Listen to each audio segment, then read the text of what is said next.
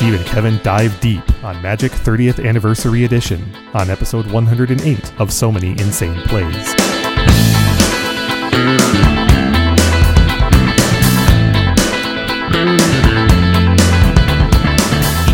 Welcome to episode 108 of So Many Insane Plays, our deep dive into the Magic 30th Anniversary Edition product announcement.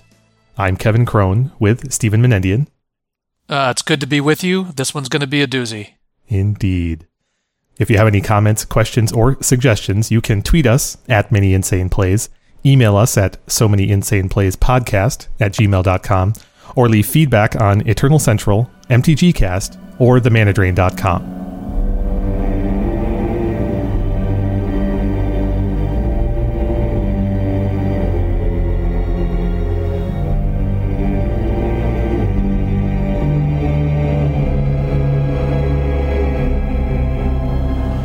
Our announcements this episode are a mixed bag. See, we've got some old and some new. The Eternal Weekend is the old part. There's been some buzz on Twitter. Justin Gennari in particular had tweeted something a little bit vague, which represents, I think, second or third hand news, saying he had heard there was going to be an Eternal Weekend this year. In the calendar year. And it's mid-October at this time of this recording. And we still have no announcement. Yeah. It seems impossible, is what I would say. Extremely unlikely, I would say. Not impossible, but yeah. Who knows? I mean, this event is kind of famous for late announcements in the past, but never this late, right? Unless it's a New Year's Eve party. Right. You know? We'll see. We'll try to keep our audience informed, but no actual news there. The other interesting topic that this show is not dedicated to, but we want to be sure to touch on, is the recent Banned and Restricted update on October 10th. And the news is no news for Vintage. There were changes in Standard and others, but in Vintage, there were no changes, which is what I would have expected. But we did get a little bit of a summary, a blurb from Wizards about the state of the format. Yeah, from Ian Duke, like we usually do. And I do think it's fun to... No, we don't usually get this. That's why this is news. I mean, he doesn't usually synopsize data analysis on the format. That's irregular, I think. Sorry, you're right. I misspoke. I was thinking about when we get changes, we get these kind of things. But you're right. It is not normal to get commentary on the state of Vintage, which is why we should read it. Do you think we should read the whole thing in its entirety, Steve? Okay. It's not very long. Likewise, this is at the end of the announcement, so it starts with likewise. Likewise, we think Vintage is in a relatively good spot. Magic Online data shows greater archetype diversity recently than we've had in some past cycles, in part because of new card additions to the format. Displacer Kitten and Vodalian Hexcatcher are examples that feature prominently in their respective decks. Other new cards like Boseiju Who Endures are finding a home in a variety of decks. We're aware that many of the current top decks make powerful use of Tinker and are often categorized together. But within that category, there's a good amount of diversity in terms of how those decks can be built and the play patterns they follow. We're also seeing healthy amounts of quote-unquote good stuff decks, Vengevine variants, and Workshop variants in the metagame. Overall, we think Vintage is in a good place right now and don't anticipate the need for changes soon. Your reaction, Steve? Well, look, for the vast majority of the 30 years in which, well, let's say 29 and 28 and a half years, that the formats have been regulated by the DC and then the DCI through banned and restricted list policy levers, it has been extremely rare that the regulators kind of reveal their hand. In other words, that they usually will just say, we're making an intervention, a regulatory decision, and then they'll have some extremely brief explanation that's either based on principle or data. So, for example, they would restrict tutors, and they'll say, this is a tutor, and therefore we're restricting it, right? Or this is a fast mana accelerant, and therefore we're restricting it. Or they would say, this card is appearing in a disproportionate number of decks, therefore we're restricting it. It's very unusual that we get any kind of qualitative commentary, especially in a moment where they decide not to do anything. So Ian Duke is part of his, I don't know what you want to call it, tenure at the helm of the DCI or whatever the unit is that now runs this. He has had a tendency to do this on a number of occasions in the last, 5 or so years, where he will occasionally trot out some data and make reference to data that they accumulate through Magic Online. And if you read the full announcement, he does the same thing for Legacy and others. I think what's unusual about this is that he is specifically calling out cards, not just the standard regulatory criteria of diversity in terms of archetypes, decks, and play patterns. And then he also names out specific archetypes, right? Like Workshop, Variants, Vengevine. That's very interesting. That he kind of creates an implicit grouping of, he calls it good stuff, which I assume means it's sort of like blue and restricted cards, then Vengevine and Workshops. But what I think is most unusual here is the specific calling out of 3 cards that are relatively new to the format. Displacer Kitten, Vildalion, Hexcatcher, and Boseiju, who endures all. That is extremely unusual. I've never seen that before, to the best of my memory. The naming of new cards, as especially in a trio, as contributing to new decks. What do you make of that? Well, I can't really add much to that. You're totally right. The observations are similar to some things we've talked about in the past in terms of metagame diversity, the allusion to win rates, that kind of thing. But you're totally right. Calling out a card that is from a recent set, like Displacer Kitten, for example, and saying that they're observing where it fits in the format. Examples that they said the phrases feature prominently in their respective decks. That's kind of a slippery statement, isn't it? Right? Like, you could say that Goblin Charbelcher features prominently in its respective deck, but that's not telling you anything about the nature of the format at all. Yes.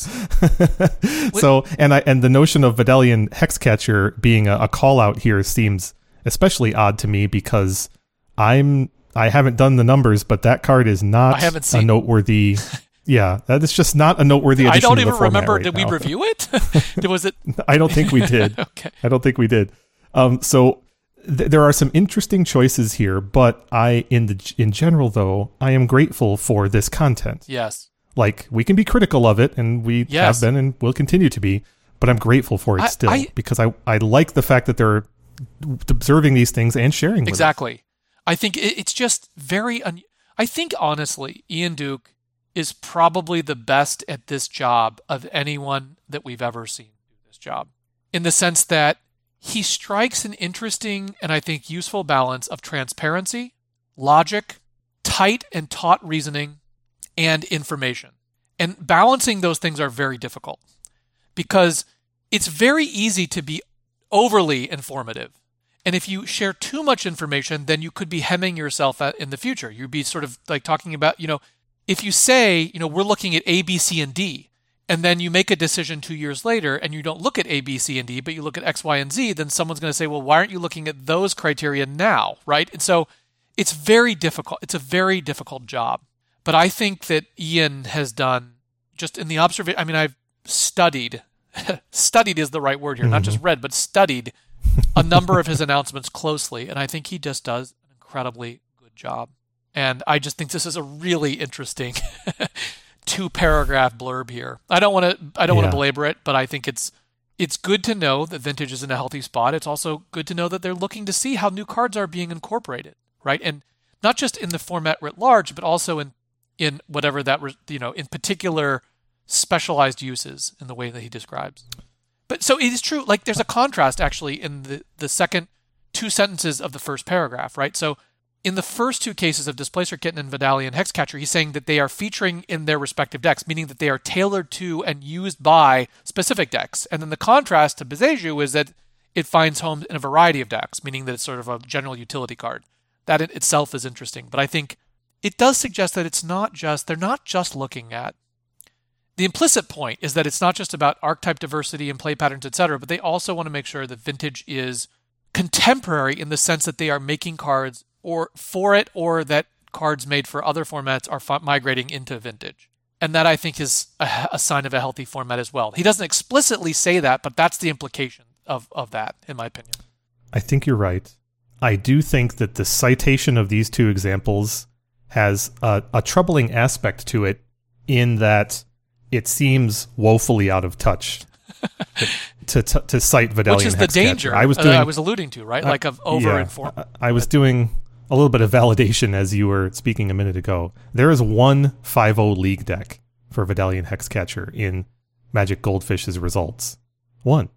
I don't know exactly what would cause Ian to arrive at that as an example. Maybe some, I was going to say convoluted, that sounds insulting. Maybe some specific, but maybe not comprehensive search criteria for recent card usage that just showed this on a list. Yes. And he didn't like consider it more critically and just said, oh, that's a recent card and it got a 5/0. That's neat. Like, there could be a raft of like 3 and 2 Merfolk decks, though. We just don't know, you know. That's a good point. And I was going to get to that too, which is that maybe there's some more data behind the scenes that we don't get exposed to. We know there is such data, but maybe it's showing different patterns to him in that level. Overall, I just want to comment too that I agree with the decision to not restrict anything. I think that maybe goes without saying, but I should say it. The other flip side of that, though, is I think we're verging on a point of the format maintenance being overly conservative from a BNR standpoint. A couple of people that I follow on Twitter, for example, tweeted out lists, and I do mean lists of cards that could be unrestricted. Oh, unrestricted. Right, I was going to say conservative in the sense of not being aggressive enough in dealing with, I don't know. No, I meant the other way around. I meant if you go long enough without making any changes, that suggests that you're not being aggressive enough, is what I would argue. Now, I would not accuse a limit to that. Ian Duke of being passive in that regard. I mean, I think his tenure has had almost a record number of unrestrictions, if I'm not mistaken. What? That's true, but the longer a tenure goes, the longer that becomes diluted, right? How long has it been since we had one? I would need to. I could open up my history of vintage and tell you my history of the vintage ban restricted list, but I don't know. Yeah. I mean, you agree that there are unrestrictable cards on the list, right? And have been for a while.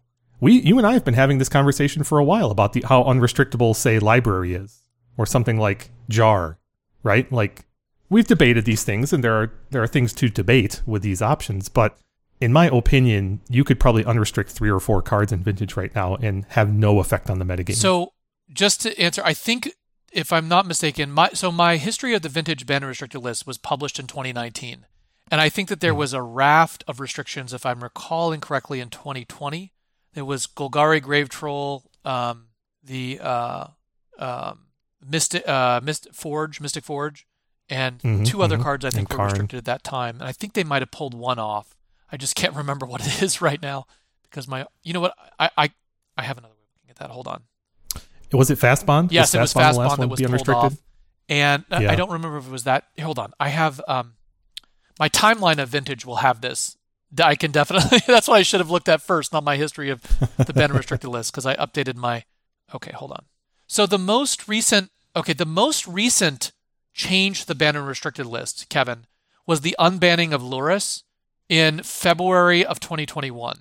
Yes. And then that's still fairly fresh, but okay. Yes, and then preceding that was the banning of Lurrus in May of 2020. And then preceding that was the restriction of Narset in November 18th, 2019. And then there was a big restricted list change on August 26th, 2019. And this is when Mystic Forge, Karn, Golgari Grave Troll, and Misstep were restricted, and Fast Bond was unrestricted. And then preceding that, let me just go back one more. Fast Bond's the last real one. What year was that again? 2019? Early 2019, August 2019. And then the next unrestriction before that was Yawgmoth's Bargain was unrestricted in 2017, and Thorn and Mentor were restricted. Yeah. So you see my point, right? Yes. I agree that Ian does a good job. I agree he's been a good steward of the format in this sense. I don't count Lurrus in my list of observations here, even though it technically fits the description. I'm not counting Lurrus because there's a legitimate reason for that, restricted, right? Kevin. Well, I'm just teasing. Yeah, but there was a structural change to the rules that caused that one, right? So what am I seeing is that there has been one unrestriction, Fast Bond, in the last, 4, going on 5 years? No, this is Yawgmoth's Bargain. Yawgmoth's Bargain. Yeah, that's what I'm saying. Since 2017. I guess it was 5 years ago. That's 4.5 years ago now. So that's what I'm saying. You got one unrestriction, really, that's testing the format across 4 years? That's conservative. That fits my definition of conservative. And I can't cite the show number, but longtime listeners will remember that we've debated this issue a couple of times. Yes. One of the things that I was studying some years ago is that, so typically in the history of the format, cards have been restricted in bunches, meaning that when they make an announcement, it's rare that they'll restrict a single card. It's usually they restrict multiple cards. And you and I have discussed this at length, that I think that's a mistake, that you should never, unless it's absolutely unavoidable, you should always restrict one card at a time to see how the system evolves and responds. That said, and so one of the points of evidence in support of that is that in every single case, except one, in which they have restricted more than one card, they've later unrestricted a card. Now, that doesn't prove that restricting more than one card is unnecessary, because you could later say the system or the market or the metagame evolved such that the card no longer warranted it, but it was originally warranted. Nonetheless, it's at least some evidence that that there's a tendency towards over restriction. The counterexample, the one counterexample is when they simultaneously restricted Necropotence and Demonic Consultation, which remain both restricted. So I have a sheet that sort of has an aggregate number of cards restricted at a time, and the peak number of cards ever restricted was 53. I take that back. The peak number of cards ever restricted was 54 in early 2004. And then there was 53 restricted in 2008. And then the latest point at which I updated this was there were 50 restricted as of November 18th, 2019. I think that's the most recent, right? Because what did I just say? The most recent restrictions were Narset. The most recent restriction is Narset, which was in November 18th, 2019. So that means there's 50 cards on the restricted list. It's interesting because it got the in the last decade the nadir, the lowest point was 41 cards, which was the number of cards on January 19th, 2015, Kevin. So it's actually interesting, between 2008 and 2015, the restricted list fell from 53 to 41. That's a pretty big decline. I mean, that's 12 cards got removed net, meaning that they probably added some cards in that period, but it was just they were really cleaning it up. So I think, I don't remember exactly when Ian Duke's tenure began, but I think that at least covers some of his tenure. Fair enough. Well, for whatever reason, and I think that the current design trends are a big factor, they have less opportunity to trim the list, but I think that a lot of the Modern Horizons 2 style cards that we've all talked about and lamented and played with over the past couple of years, right? That style of cards, I think it adds noise to the discussion, but it doesn't change the fact that the net result for the last few years has been, I think, a conservative approach to unrestriction. Yes. I'm not saying it's unreasonable or misguided or anything, just that it is simply conservative. That's all. And I think we're moving into a period where we should consider it. Well, it's hard to make that conclusion because we don't actually know what they evaluated and what, whether they are seriously evaluating that or if it's even something they're thinking about. I mean, they got it down to 41 cards, in 2015. That's pretty impressive. I mean, yes, but as an absolute standard, do we have any proof that is a goal of theirs, aside from a little bit of anciently stated philosophy, right? Okay. I mean, I just don't know. I have no proof for or against. I just don't know I agree with the characterization of being conservative in that regard. Maybe they could be a little bit more attentive to that, but it's very possible they're having vigorous debates or have had vigorous debates about possible unrestrictions. I find that unlikely given all the other evidence. There's no way that someone is having a vigorous debate about the status of Library of Alexandria and simultaneously citing Voldelian Hexcatcher as a feature of the format. Okay. Those two things are incompatible, right? All right. Now, I don't mean to insult Ian. He's probably got lots more to do on his average day than debate the veracity of the vintage metagame. However, I think as longtime analyzers and I would argue subject matter experts in this arena, it's plain to us, and it has been for a while, that there are opportunities in this realm. That's all. There may be. It may also be that they're just not sure. I mean, I think we talked at one point about Windfall as a possible likely candidate for unrestriction. Maybe Imperial Seal. I don't know. It's just Imperial Seal can go. Jar can go. Library can go. Well, I think you get some argumentation on some of those, but yes, okay. Well, granted, but that's not what we're here to discuss. We can save that discussion for another time. Anyway, we will get back to that at some other episode. Any other announcements that you want to share before we move into the big topic today? No. All right. All right, then buckle in because we have a lot to talk about for Magic 30th Anniversary Edition.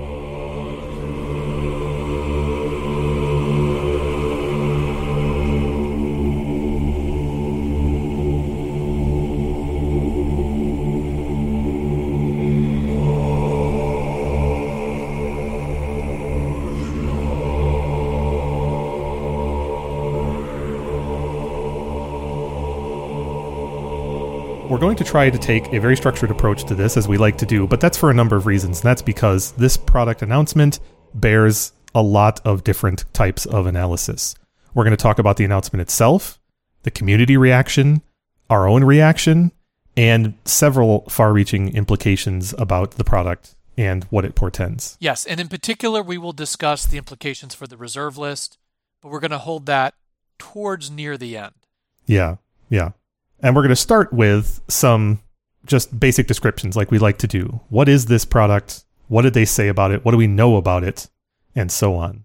So we've got the announcement here that we can pull a few citations from. Steve, where do you want to begin? Let me just read some of the key language from this announcement. And this announcement was released on, or published, I should say, on October 4th, 2022.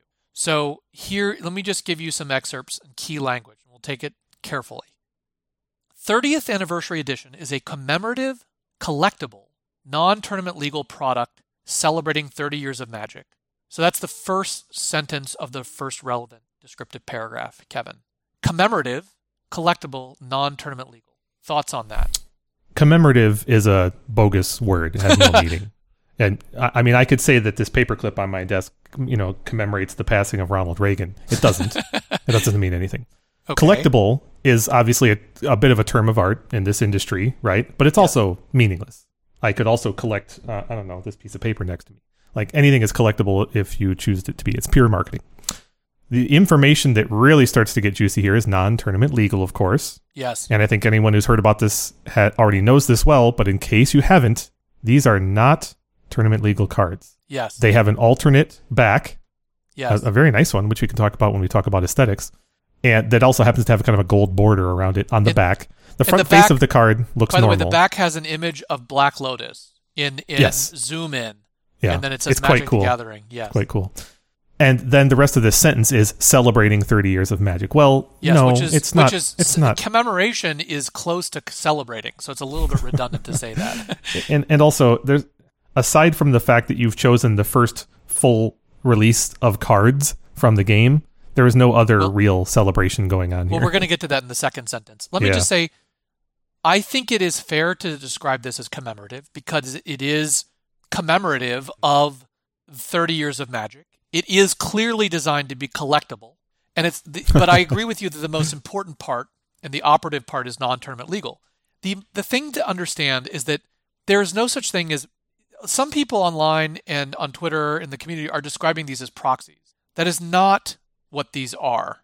There are Magic cards and then there are non-Magic cards. A Magic card is a very specific thing. It is a game object, and I want to get into this later, but a game object has a specific definition with rules of Magic, right? This is simply saying, it doesn't say these are proxies. It just means these are not permitted for tournaments, which, by the way, there is plenty of precedent for this, right? There are, just to go through a few of them. The original is Collector's Edition and International Edition, which were released in, late 93, early 94. And then secondarily, there are the products like the Pro Tour collector decks that I got for I purchased those a number of years ago for Pro Tour New York 1996, and then subsequent to that, the gold borders. Yes, and I was going to say that, and then there's all of the sort of like World Championship decks, et cetera, gold borders, and then so there's plenty of non-tournament legal product, and in addition to the unsets, which are non-tournament legal product, which are silver bordered. So creating or printing product that's non-tournament legal is not new. Not even close to new in Magic. What is new, however, is that all of those products, every single one of those products, is from the front face clearly indicative of not being tournament legal. The CE and IE cards have square corners, and the other products that we just mentioned have either silver or gold border. These cards have neither of those features. So they, I believe, are the first, could be wrong about this, but either the first broad product, meaning a product that has multiple different elements to it, that on the face could very well appear to be a tournament legal card, but is not. You'd have to know that the 30th edition product is not tournament legal from the face. I think it's kind of a tie because Unfinity just also cracked that nut for the first time at the same time. Oh, it did? Unfinity is black bordered? Unfinity's black bordered, and the only way you can identify cards that aren't legal is with the specific holo stamp. So there is still an identifier, but we're creeping away from it being very obvious. Got it. Okay, let's move to the second sentence. Inspired by limited edition beta, 30th anniversary edition lets fans and collectors experience some of the most iconic elements of Magic. I think that everything in that sentence appears to me to be relatively descriptive and accurate. I think that it's interesting, fans and collectors. So it's encompassing two broad groups, and I certainly am a fan of limited edition, not necessarily beta. I'm an alpha collector. And it will let them experience those elements by acquiring these cards if they can. Don't think there's anything inherently objectionable in that sentence. Is there anything you wanted to call out by that sentence? Just that the word players is not present. Right. I do. That's I think deliberate. I also think that the word inspired is interesting because it's not a direct reprint of limited edition of beta, and we will get to that later. Yeah. Okay. For a couple of 3, different reasons. Right. Featuring the original art that inspired a generation of Magic fans. I think that's also fair to say as a clause. Yeah. The original art is very inspiring. 30th anniversary edition is built with modern sensibilities and nostalgic roots. So that's sort of like a topic sentence that's going to be unpacked through the rest of the article. But I think what they're essentially saying there, Kevin, is that it's not going to be the art, the frame, and some of the selection of cards is going to be not strictly adhere. I think what they're saying is it's not going to strictly adhere to limited edition of beta, and they're sort of foreshadowing that, right? I think that's absolutely. Okay. And in the article, there are 3 images accompanying these opening paragraphs: Shivan Dragon, Llanowar Elves, Lightning Bolts. All iconic. Those cards are quite iconic choices. They are shown, obviously, in their 30th anniversary edition forms with their printing styles and their borders and the retro frames. But it is clear to anyone who is really either nostalgic or very detail-oriented with respect to beta that these are not beta cards. Yes. They don't even look... They look more like 4th edition than beta cards, frankly. If they do. 4th edition was black bordered. Okay. I guess they could be 6th edition.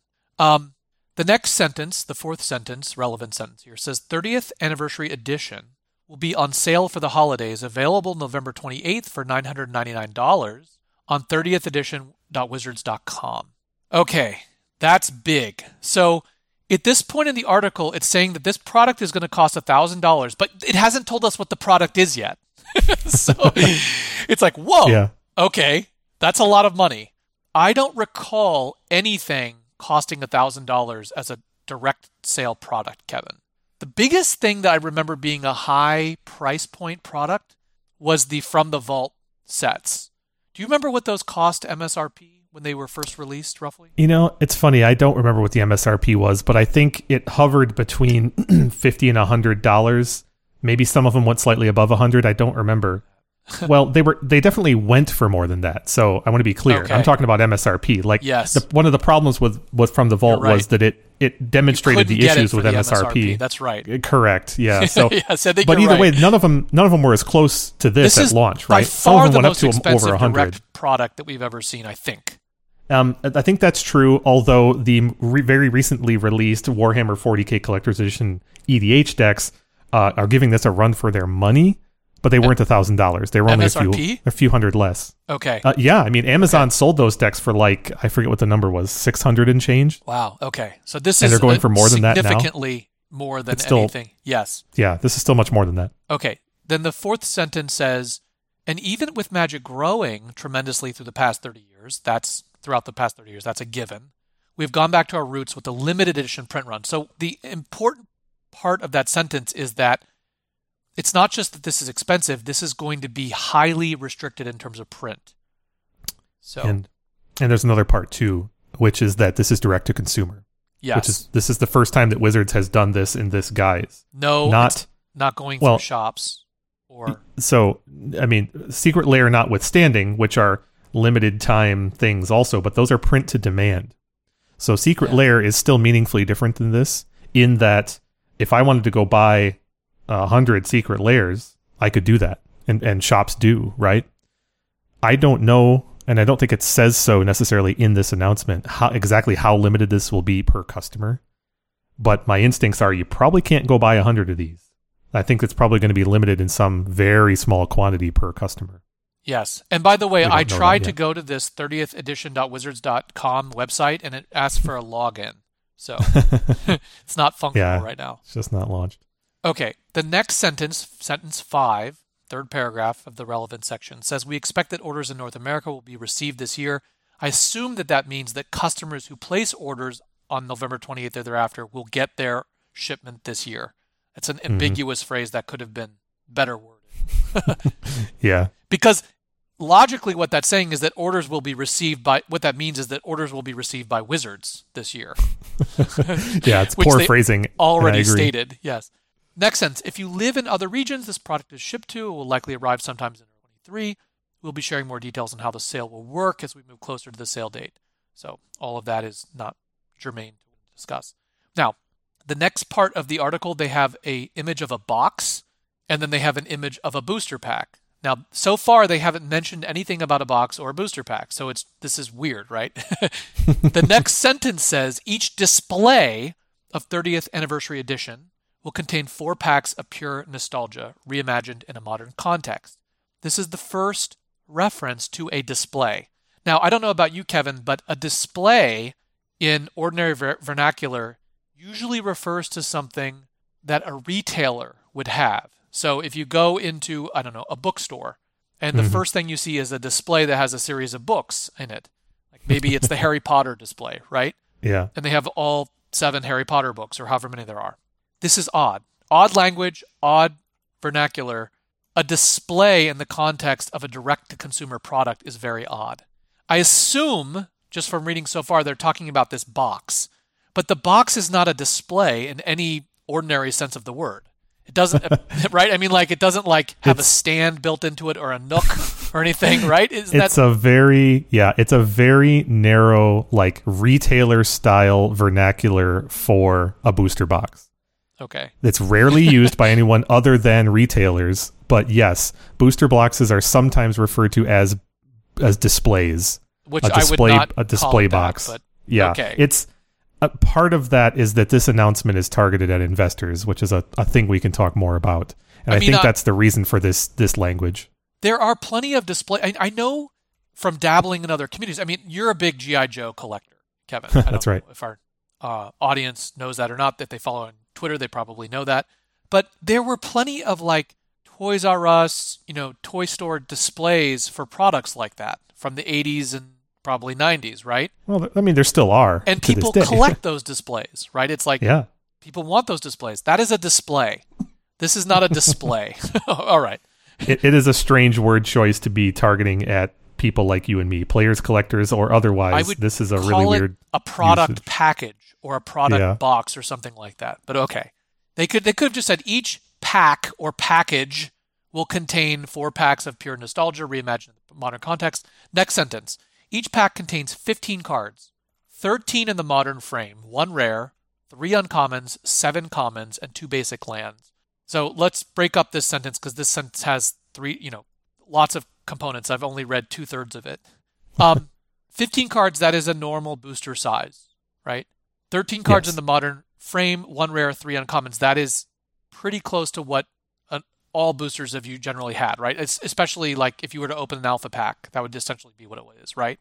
Mostly. Yeah. It would be alpha 1 rare, 3 uncommon, and then you would have 11 commons, which would include basic lands. Yeah, and that's the thing is there are some vagaries of distribution in the early sets such that you could get there was a 1 basic land on the rare sheet if you recall. Yes, it's technically a rare, but it's not the kind of card you associate with rares. But yes, there was the rare island, but there's no way of knowing which of those was the rare unless you actually have a sealed pack and you know the order of the sheet and how the sheet was collated. Right. You could potentially know. And there were also a handful of beta packs that were all alpha rares. that were leftovers from the original print run for Alpha that made it in. So there's extremely rare version of that. But all of that aside, I'm talking about awesome. like revised packs, right? It's basically 1 rare, 3 uncommons, and the rest commons. Here, though, it's specifying 1 rare, 3 uncommons, 7 commons, and 2 basic land, which is good because it's essentially saying we don't want you to get like 3 or 4 basic lands in a booster pack. Which was common in those days. Right. And it says plus, so that let's just add that up. That's 1 rare, 3 uncommons, that's 4 cards, plus 7, that's 11 cards, and 2 basic lands, that's 13. Those are the 13 cards in the modern frame, plus 1 basic land in the retro frame, meaning that you are going to get 1 basic land in each pack that's in the original alpha beta frame, which is nice. Mm-hmm. Mm-hmm. So you don't get, I mean, if you hate the modern frame, you get the old frame. Plus 1 additional retro frame card and a token. So the token is the 16th card, but it's not a magic card, right, Kevin? Right. And they have an image here of Fastbond as a human wizard token creature. I don't know what the... what we need, Kevin, we need the Hive tokens is what we need, because that's the only token generator in beta. So I wonder, I'm going to look and see if they put the Hive. Yeah, they do. They have a Wasp token that has the art from the Hive on it. In the image gallery? Yeah, in the I image haven't gallery. looked at that yet. I'm going to... And you're right. That is the most apt token. In fact, they have, interestingly, chosen to introduce tokens into this set, which this set is not capable of producing. There are clue tokens in this set with the art from Jameday Tome and Copper Tablet. There are treasure tokens with the art from Disrupting Scepter, Sunglasses awesome. of Urza, and Rod of Ruin. I wonder so if you these can play with tokens are some- going to be one of the most popular elements of the set, honestly, because you can I use think those. there's a reasonable chance of that. You Yeah. can use those in tournaments. Yeah, I mean as tokens. Okay. Going back to the main thing. So essentially, what this is saying is you're going to get 15 cards, 2 in the retro frame. 1 is a basic land. The other is a non-land. Okay. Now here's where things continue to get really interesting. The retro frame slot is especially, I'm quoting, continuing, especially interesting, as approximately 3 out of every 10 packs will contain a rare retro frame card. Anything from a Black Lotus to a Mahamoti Djinn to a Volcanic Island. That means that some packs will contain 2 rares, and some will even contain 2 pieces of the Power 9. So what this is saying is that although every pack will have at least 1 rare, 3 out of 10 packs, 30% of the packs, which means that basically if you buy one of these displays, you will have it probably, I mean, if it's 3 out of 10, that means, that's basically at least 1, possibly 2 of your packs will have a rare in the retro frame slot, Kevin.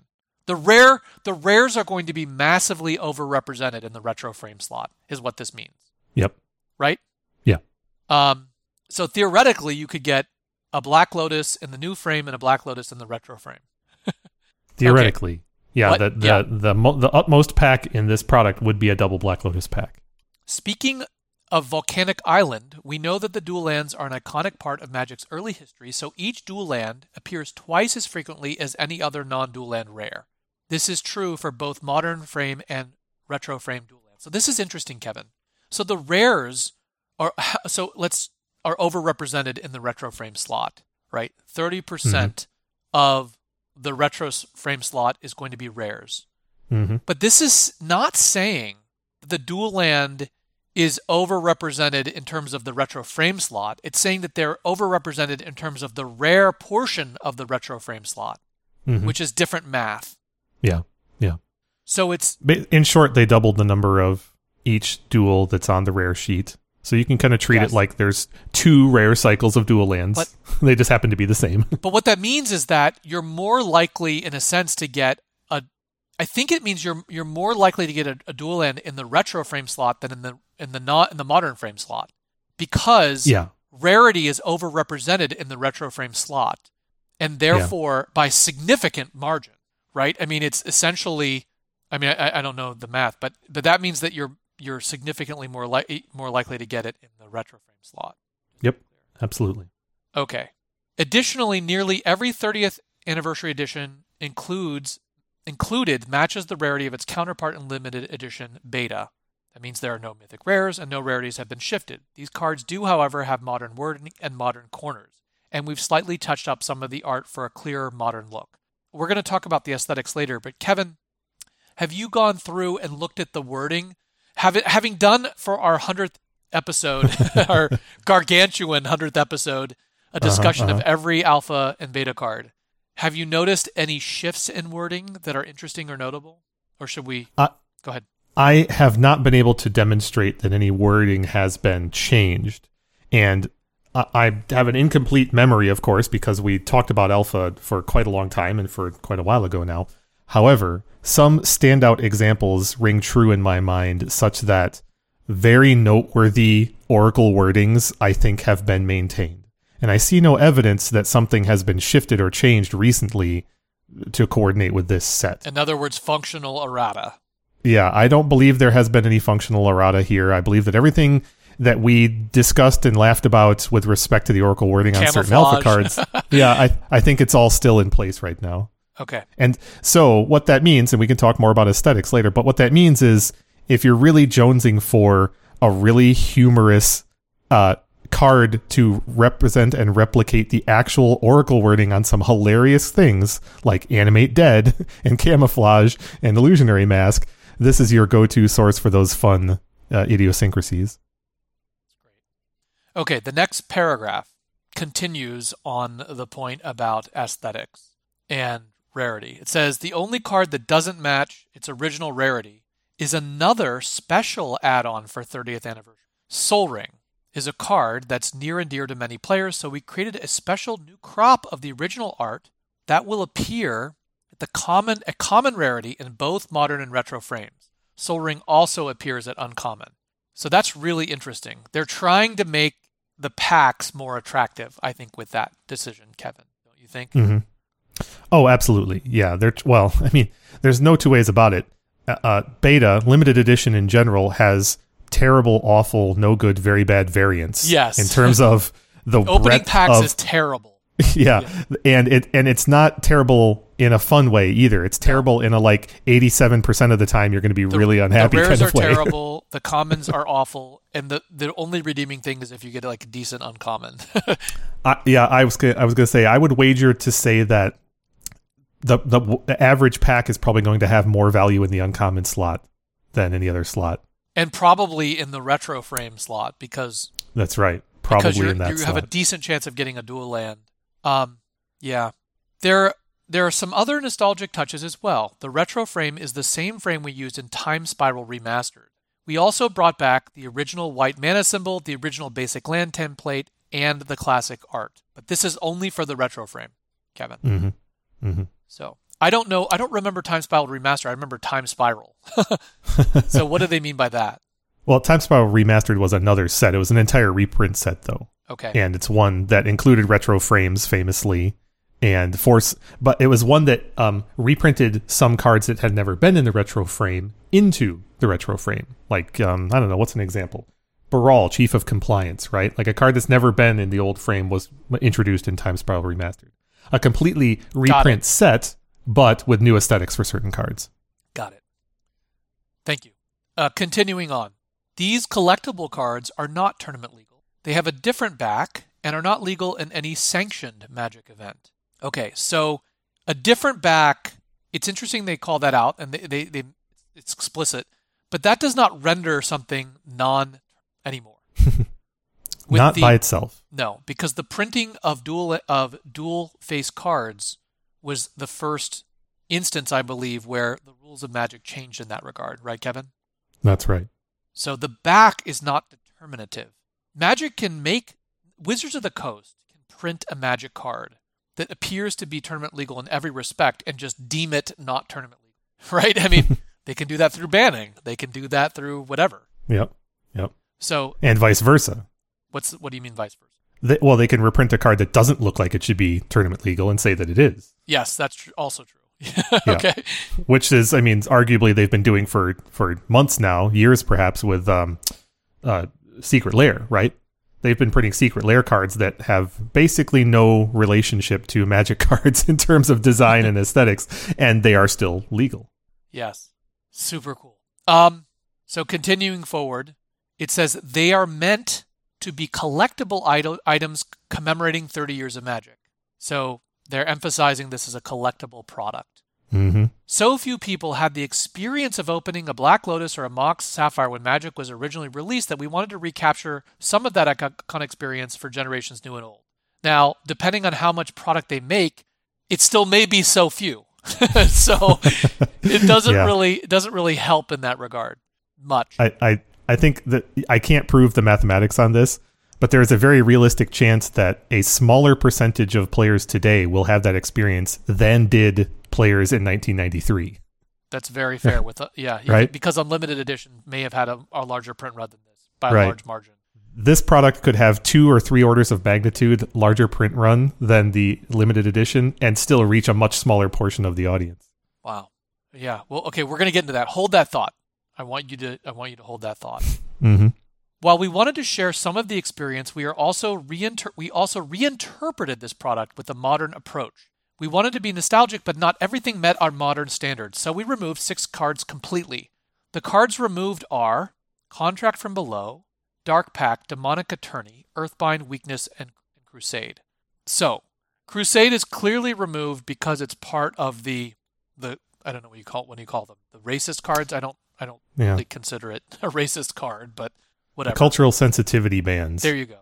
Cultural sensitivity ban. Weakness was not part of those bannings.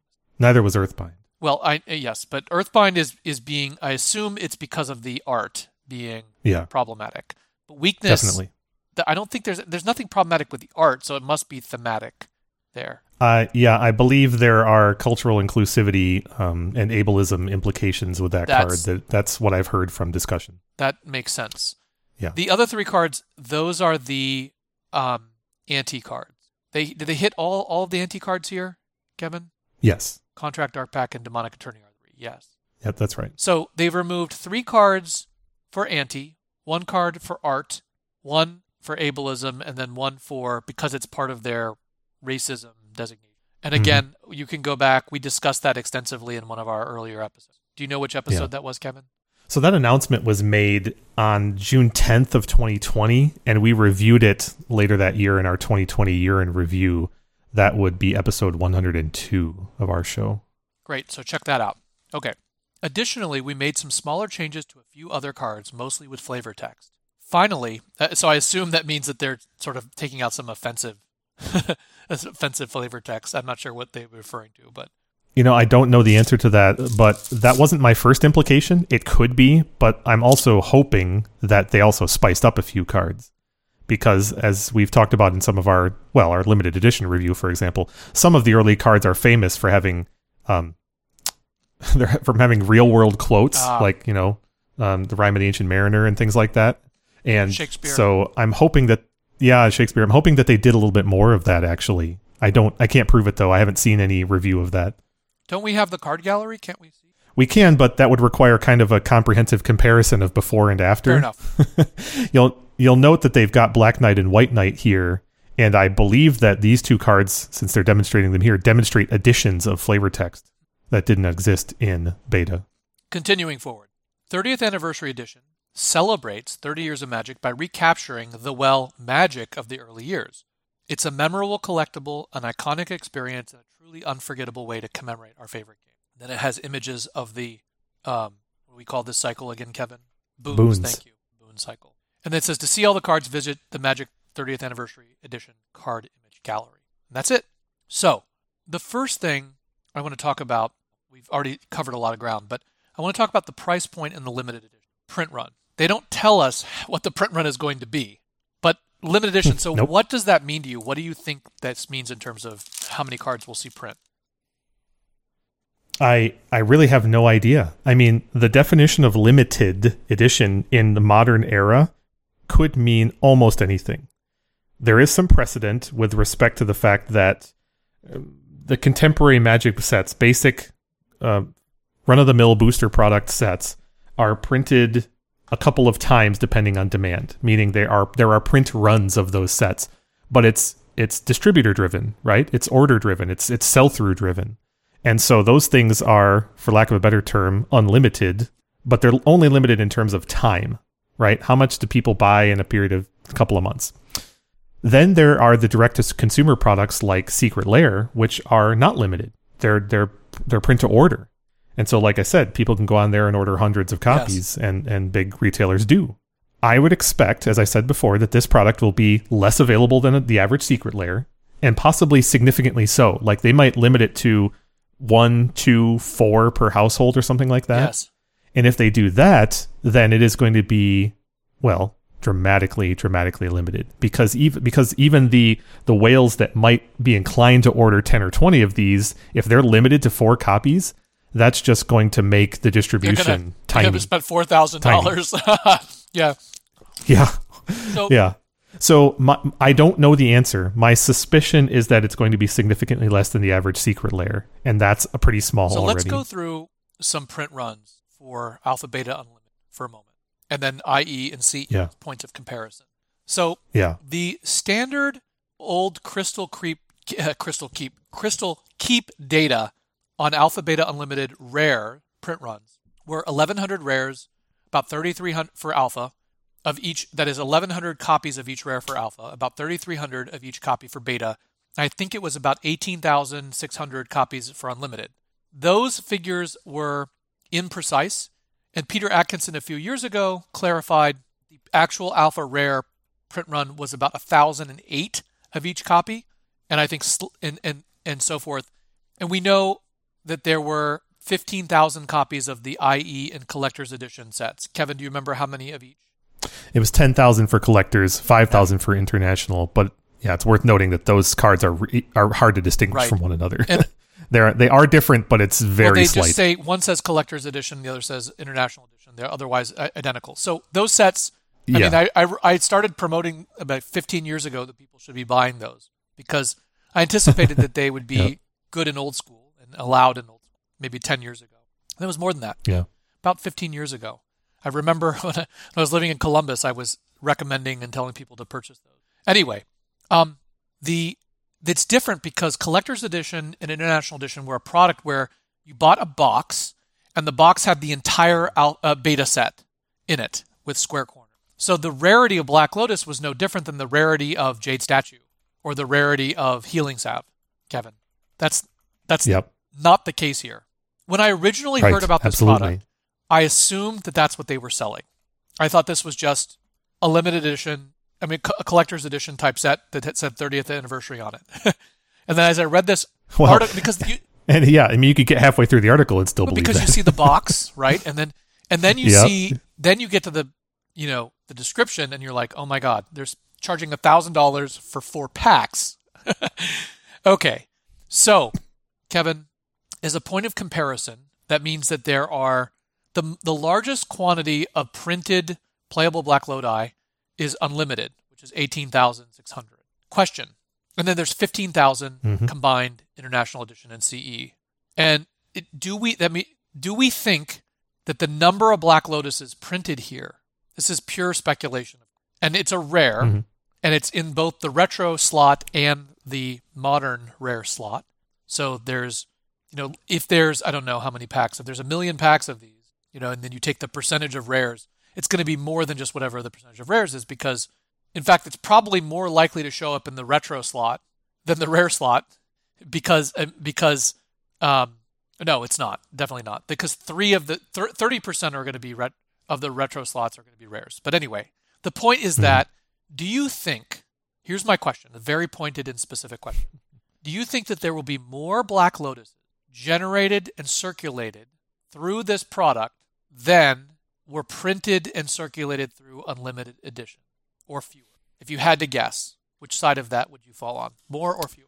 If I had to guess, so I can phone a friend a little bit on this because famously mathematic former pro player Frank Karsten released an article about the odds of cracking a Black Lotus in this product. Given the distribution factors, he estimated that he calculated, I should say, that you would have to crack approximately 24 packs, 24 displays on average to find a Black Lotus. That's $24,000. That's right. Now, However, if you estimate that there's one Black Lotus per 24 purchases that's of this, 100 packs, $24,000. 96 pack. Yeah, 100 packs. Yeah. Then you can estimate out how many people are going to buy this. If my previous estimate is reasonable, that these are limited to, say, 4, maybe 10, I don't know, per household, something like that, I still expect that there's going to be, I have no idea how to do this realistically, but there will be many thousands of orders for this product, yes. Right? I mean, but this is not printed to Wales order. alone. I mean, you're getting into the. No, it's not. But my point is, your question is basically about the estimate of how much this will be ordered. My question combined that's not, by the because distribution. The order doesn't matter, right? You sit down, let's say 8 a.m. November 28th to place an order. You log in and you place an order and it says, "I'm sorry, we've already sold out of this product." Okay. Well, that's the thing is we don't know what that limiter is. We really don't. But if I'm them, and we're going to get into the economics of this thing, but if I'm them, I'm going to make it so that I can make many thousands of orders here. Like, I'm just wondering. It's limited, but I it's realize not. There's it's a just. lot I mean, that goes limited into this means a lot. But I'm just wondering, like aggregate, do you think this will generate more Black Lodi than unlimited that were printed in an unlimited edition, or fewer? And so there are 18,600 of those, right? Calculation. Yeah, you'd have to multiply that by. To reach that number of Black Lodi, you'd have to multiply that by 24 orders of this product, right? Yes. You'd have to open, it's 446,400. You have to open 446,000 of these to approximate the number of Lotuses from Unlimited. And if you say that, some whales are going to order 4 of these a piece, then that's 100,000 whales, give or take. That seems high. Plus, I'm not sure. I'm not sure if I agree with that. We'll take a guess. Do you think it's more or less? That's what I'm trying to get at. I think it's more. You think there's going to be more Black Lotus? I think this product will print more Lotuses than Unlimited. That means that there will also be more than Unlimited Edition or Collector's Edition. Do you think it'll be substantially more, or do you think it will be about the same? I actually do think it'll be close. Okay. 100,000 people ordering 4 copies of this. That's a lot. There might not be quite that many, but there's going to be a lot of people ordering one copy. If you are an old school player and you are allowed to basically play anything that has the original, you can play Alpha, Beta, Unlimited Black Lotus, or you can play IE or CE. That means the number of Lotuses available for play in an old school tournament then are 15,000 from CE IE, 18,600 from Unlimited, 3,300 from Beta, 1,000 from Alpha. So the total, if you add all that up, you get to about 38,000, something like that. My math is a little imprecise there, but it's about 34,000 excluding Alpha and Beta, and then if you add Alpha and Beta, you get to about 38,000. So even if we were to add 15,000, or let's say another 19,000, that is a significant number of Black Lotuses that could potentially exist. Now, there's going to be a lot of this product that will never be opened. It will just sit in vaults and sit in collectors' cabinets across the country. Agreed. But there will be a significant amount of it that will be opened. And that means that some of that will matriculate to old school players or commander players or casual players who will get to use these cards, right? This may set the record for the least opened Magic product ever. That's in a randomized booster. But that's neither here nor there. So, that was the first question. So you're on record in saying you think it's going to be more... I think it'll be more than it's Unlimited significantly more total. than CEIE by implication. Okay. Yeah. It'll be interesting to learn if we ever learn that number. There's got to be... I doubt we will. There will probably be I doubt there will ever be there'll probably never be an official publication of that number. Someone at the printer will leak that.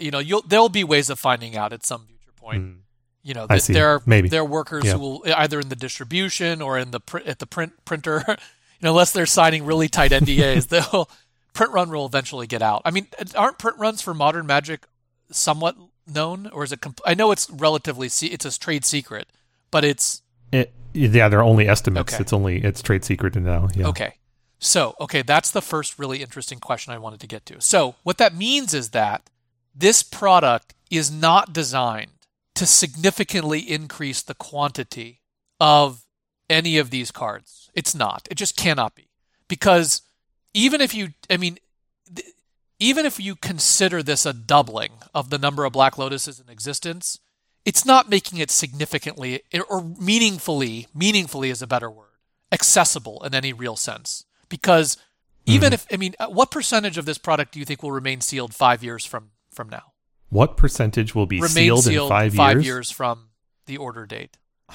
It's but hard to say, but I would guess more than half, I would say. So, and they would have to know that as well. So I assume that the purpose of one of the goals of this product is not to significantly increase the quantity, available quantity of Black Lotuses and Power 9 and to a lesser extent, even dual lands. It cannot be because the product...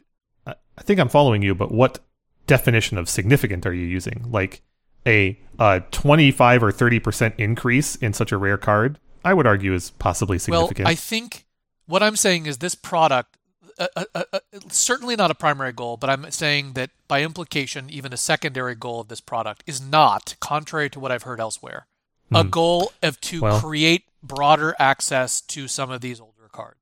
It cannot be, given the design of this product, what you just said. I agree with your conclusion, okay. Yeah. I do think, by the numbers, as a percentage of these old cards, the increase in quantity is significant. But you must factor into that comparison the cost that you're paying. The cost per is very high. So you can always set as a goal and be foolish about the implementation of the goal, right? It's like I could say I want to, earn $1 million a year, but I'm going to become a public school teacher, right? It's like that's it.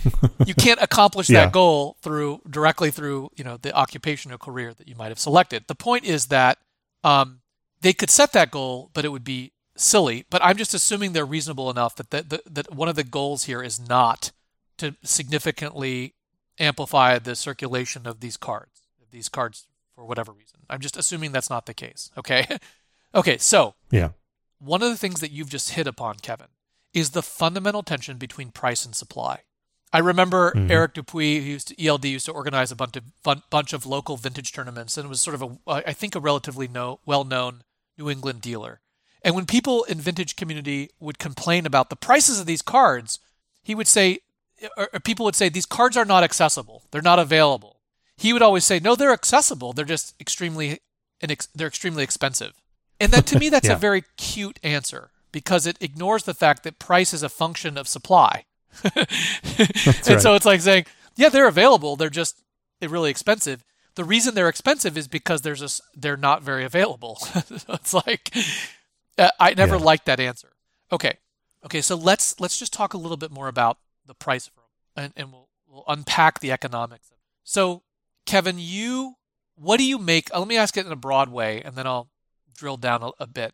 What do you make of the price point? It's very cautious in a sense vis-a-vis the reserved list, which we can get into why that is. I believe it was quite calculated. In what sense? Calculated in vis-a-vis profit? Vis-a-vis comparison. The reserve list? What do you mean? I believe that it took many factors into play and was very purposeful, is what I would say. I think reserved list is an enormous factor. I think the kind of calculations that people in the community, like Frank Carson, have done about the comparison to Collector's Edition is illustrative of some implicit goals. And I believe that there is strong evidence, given how high the price is and given the verbiage of the announcement, that this product is meant to establish some kind of precedent. There's a lot there. There is a lot there. You're answering questions beyond the question I answered. I asked, rather. Fair enough. The question I asked is, what do I feel about the price? The question is, what specific factors do you think went into deciding to set this price point for this product at $900? Like, what do you think are the key factors that they weighed? Current market price for Collector's Edition cards. The size of the print run that they have planned, which we can't know. Right? But I just said that price is a function of supply. So, okay. But they're choosing both things at the same time, right? So, there's an interrelationship. Yes. If you're saying that, is it a factor? It has to be a factor, right? If they were planning to print these things with a secret layer, so distribution is another answer. Because if this was going to be a print-to-demand product, the price structure would be dramatically different. But it's not. Purposefully limited, artificial scarcity. I think those are some of the big ones. I'm sure I'm forgetting something noteworthy that we'll get to. Do you agree with the premise that Wizards of the Coast as a company and a subsidiary of Hasbro's primary objective with any product, this included, or perhaps this especially, is to generate profit for the company, the corporation. Would you agree with that statement? As a company, okay. Yes, so absolutely. I think that's true. I think when a lot of the community is talking about the goals of this product, they're overlooking the most important goal, which is to generate revenue and therefore profit for the company. Now let's be pedantic for a moment and talk about what goes into profit. Profit is revenue, gross revenue minus costs and expenses, right? It's relatively inexpensive for them to make Magic cards, even specialty Magic cards. I mean, that's something that they do very well, and they've presumably, over time... Relative to other products that they're competing with in similar markets like toys and games, for example, other hobby products. Cardboard rectangles are really affordable to produce. Yes, they're very affordable. You don't need to redesign. Every toy, you have to have a $50,000 design for every sculpture, right? It's expensive to tinker with it. Yeah. For Magic cards, they've gotten down to a science, I'm sure, at this point, in the sense that they have a printer who can do it at the most efficient and inexpensive manner possible. They probably have, in every respect, ink, paper, every input, right, Kevin? So basic economics says that you maximize profit where the marginal revenue of a product is equal to the marginal cost. What that basically means is that selling an additional unit of something, you set at where the additional cost is. But that's only one way to make a product, and that's in a competitive market.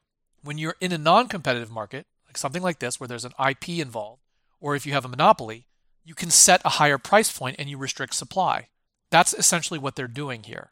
So there's different ways to maximize profit. What I want to interrogate for a moment, because I haven't heard anyone talk about this, is how they could have created possibly higher profits at different modes of selling this product.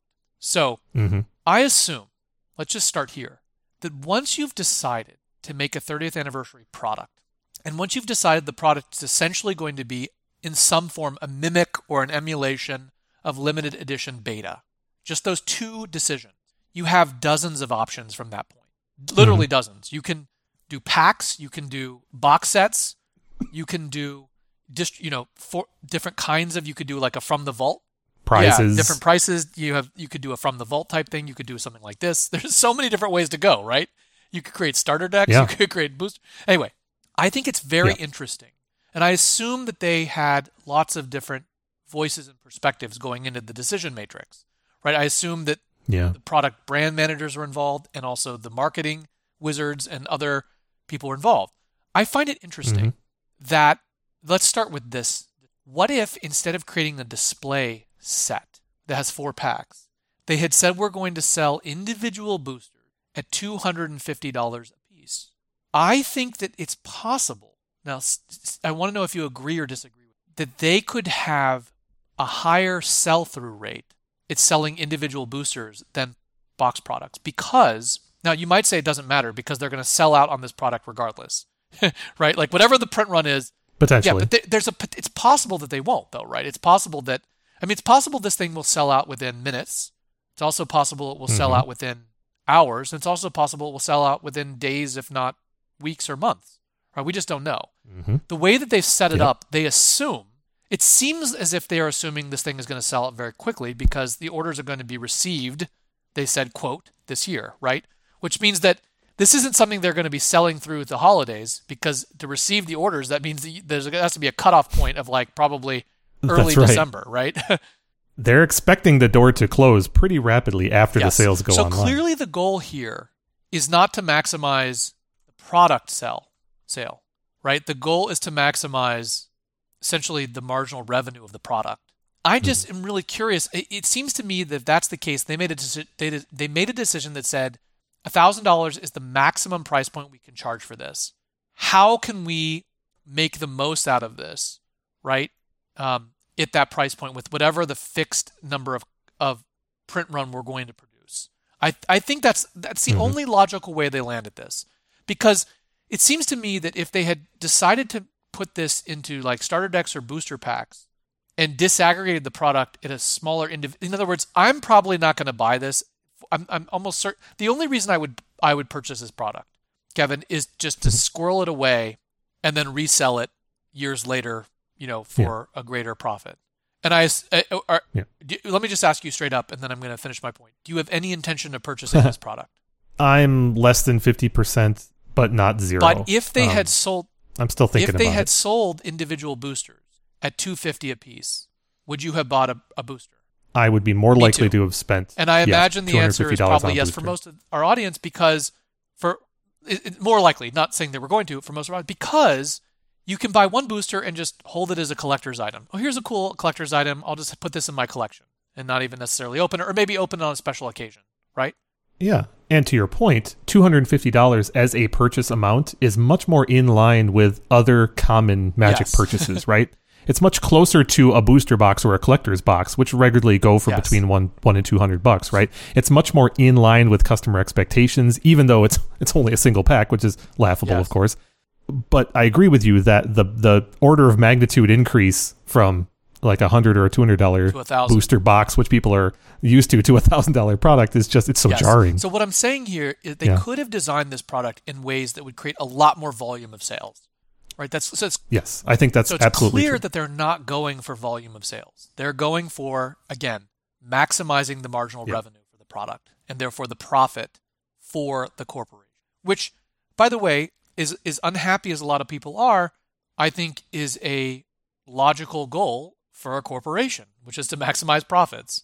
I want to talk about how this lands and why some people are upset about whether it feels inclusive and so forth. But first, do you have anything to say about the economics that I just mentioned? Just that I want to be careful to point out that we don't think that maximizing profit is the only goal that one should have. And I'm not saying that's the only goal, by the way. I'm just saying it's the primary goal. Yes. Yeah. And also not that it is implicitly good. Okay. There are a lot of folks out there who are quick to point out, like, they can charge what they want for this because it's going to sell out anyway, so whatever.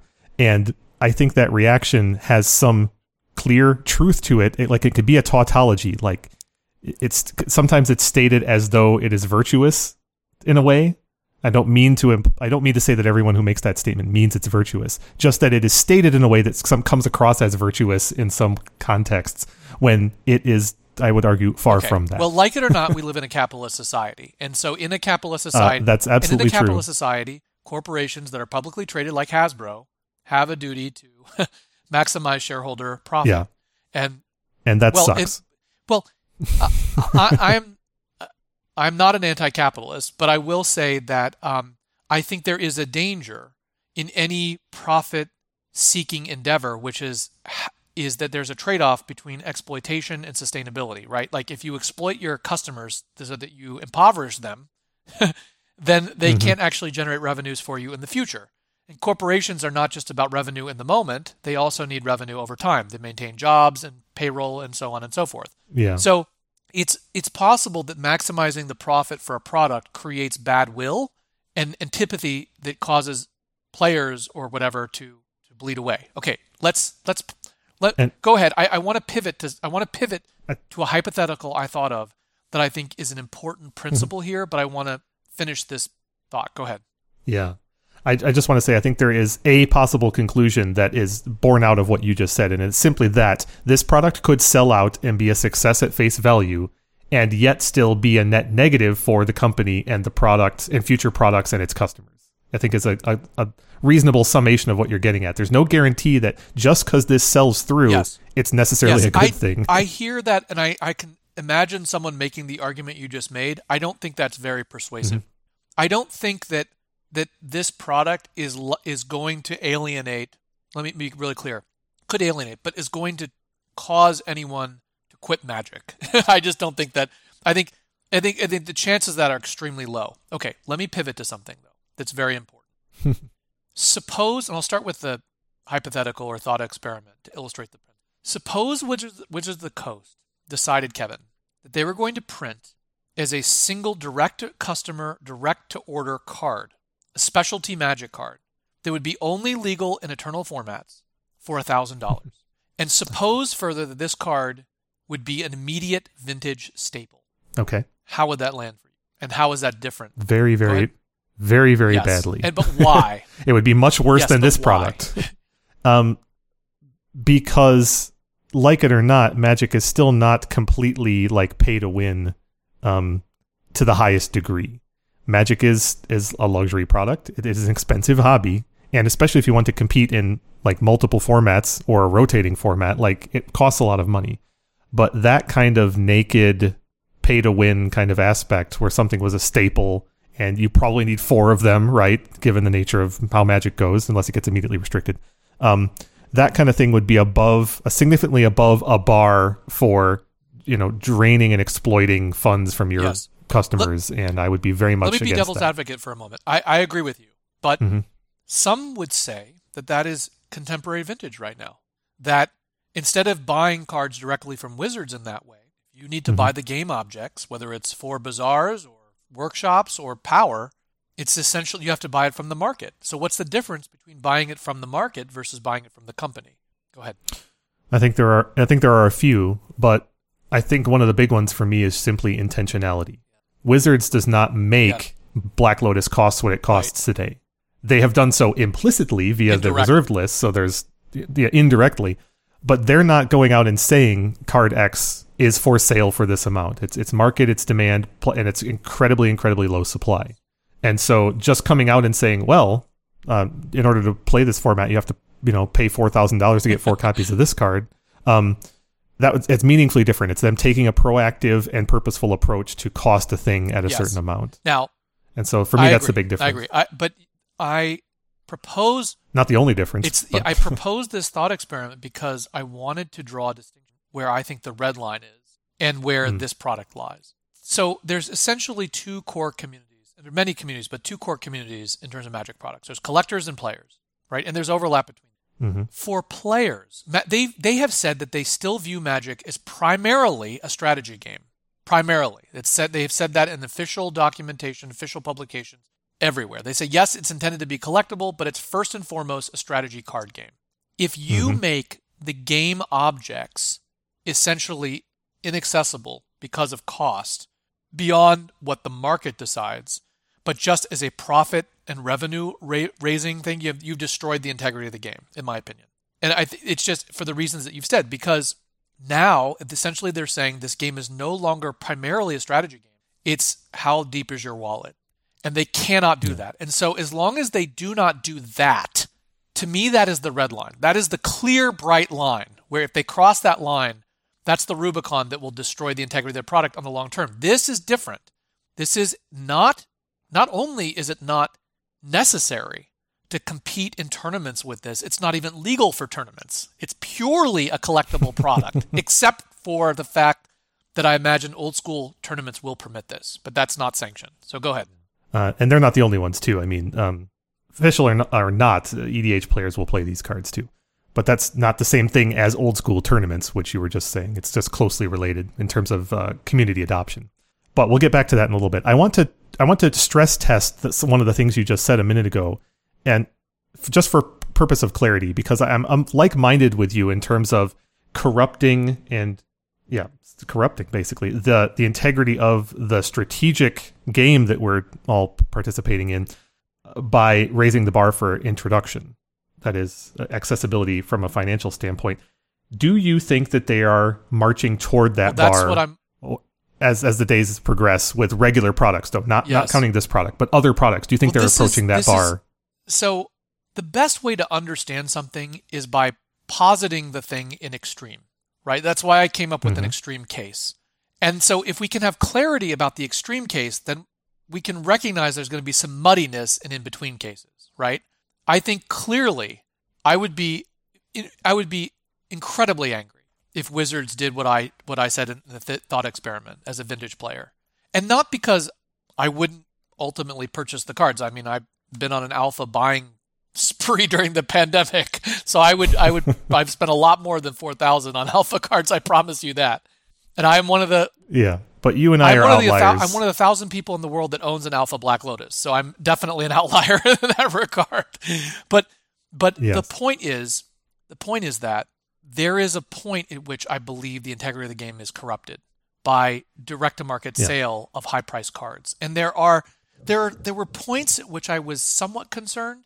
Like the Commander products, I think with the first example where we saw, okay, here's a product that is not circulated widely, that's eternal legal. The first Commander product, I believe, was one of the first where we had, was it True Name Nemesis? Remember how frustrating that was? The Toxic Deluge and True Name Nemesis were not available. We were desperately trying to get them right before the Vintage Championship, and we could not get the copies. That's right. That was a very low point in terms of accessibility for the Vintage format. Yes, and they had just come out, and we were like, you had to go. People were we were stopping at Toys R Us on the drive to Eternal Weekend. To try and play that card.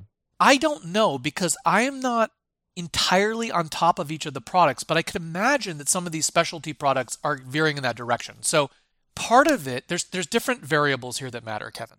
So one of the variables, let's just specify what they are, okay?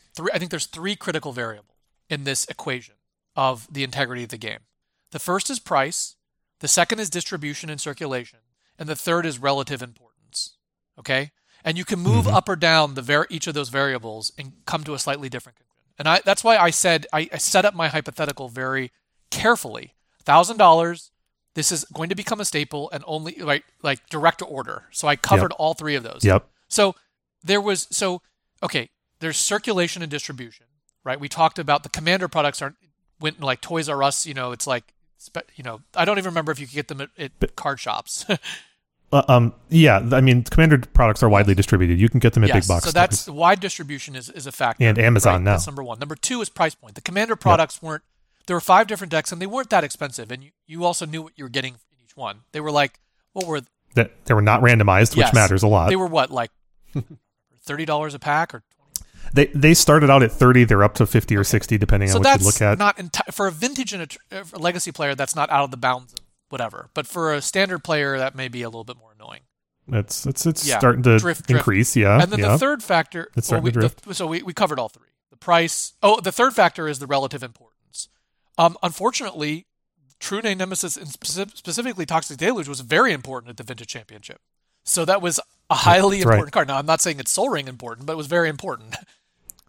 So that was disappointing. Yeah. But the one point beyond the Commander products where I got a little bit concerned in the last few years was the Walking Dead product, where another step along this path. The next step along the path, where the card, I forget what the card was called, but it saw vintage play, and unfortunately, it wasn't like a vintage staple or even a role player, but that. It's like a Vodalian Hexcatcher level. Oh, God. Okay, Kevin with the callback.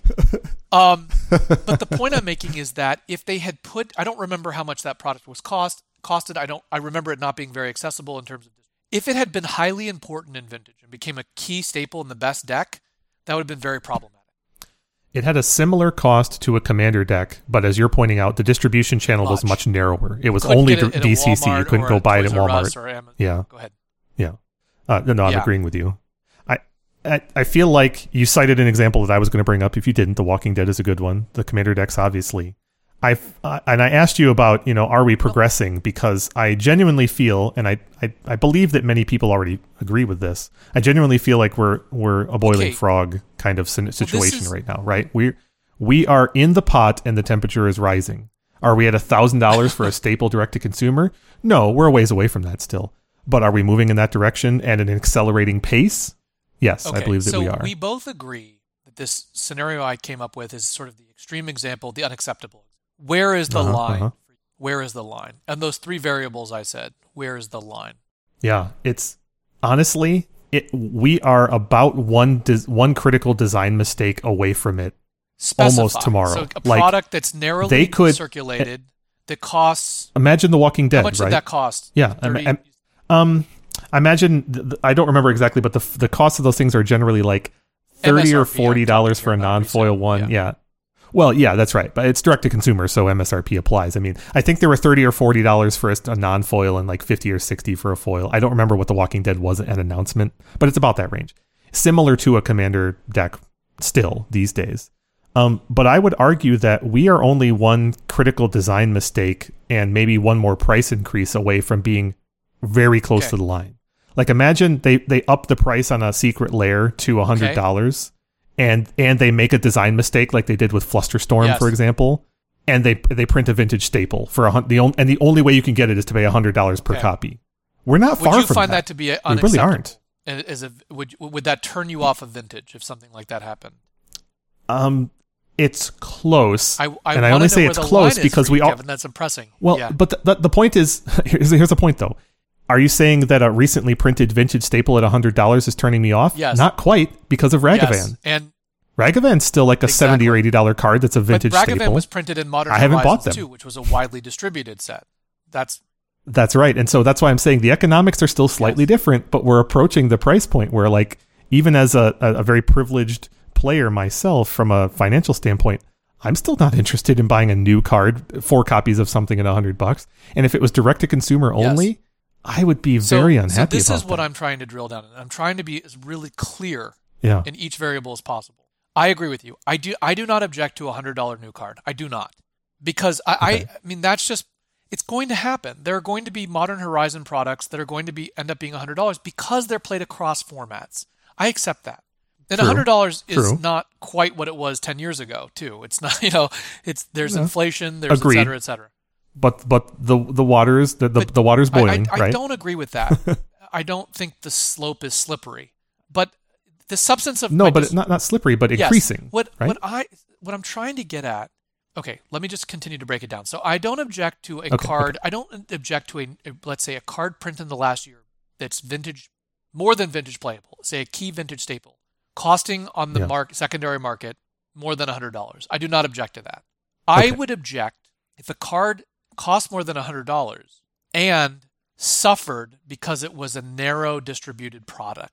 What definition of suffering are you? Let me rephrase that. Rather that the player community couldn't get enough access to it because it was a extremely limited print run product, or it was extremely narrow in its distribution. So let me give you 2 examples. Let me just give real clear examples here, and then we can discuss these or not. Okay, case A is a $150 card that's printed in Modern Horizons 3 and widely distributed. I'm okay with that. Case B is a $150 card that's printed in a specialty, direct-to-consumer, highly limited edition print run, and you have to buy packs, like let's say 5 card per pack, and you have to buy multiple packs to try and get it. So you're differentiating between the secret layer model where you get exactly what you pay for.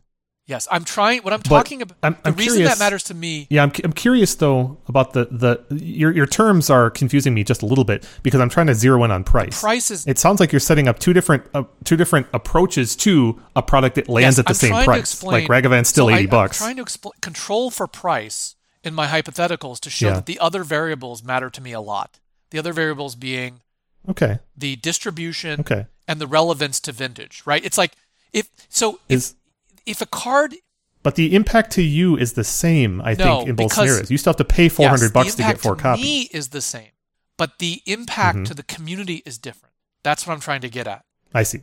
Does this come back to the intentionality thing that we touched on earlier? This is what I'm trying to get at. Is that if something is hard to eat, it's like we've talked about how certain cards like Bazaar Baghdad's are just going to have a less appearance at a paper tournament because they're harder to get. Yeah. There's going to be a higher proportion of Bazaar decks in a Magic Online vintage tournament than in a paper Magic tournament. Right. Because of the scarcity of Bazaars of Baghdad. You have to have 4 copies of one of the rarest cards in existence. And likewise Mishra's Workshops, although that necessarily hasn't been in practice. Slightly tend to be underrepresented. The point I'm making is that the price to me is not the most important variable. Now, it's most important. I need to be really careful here because I've said there are 3 variables. It's how important is this to playing in vintage and competing. The second is what is the distribution and circulation method, and the third is the price point. But to me, because vintage is already so expensive, especially sanctioned vintage, the price point is really the least of my concerns. The integrity of vintage is more likely to be punctured, not by the ultimate price, but by the mechanism by which the card is circulated. And if the mechanism intersects badly with the importance of the card to competing in a tournament. Those, to me, the integrity of vintage as a format is harmed to a greater extent by those 2 variables than by price alone. in the range that we're talking about. Now, you could conceive of a vintage card that costs $1 million, and then we're in a different there's only 5 of them in existence, and then we're in a different conversation. So those factors do not all scale linearly with respect to one another. You understand that's why I would never accuse you of that. You understand the point I'm making? I think I get it. I think I do. I absolutely do. I mean, I think there are different price points for which it feels different. It means a different thing. And those price points vary from person to person a little bit. But there's a pretty stark relief between a $100 product and a $1,000 product, no doubt.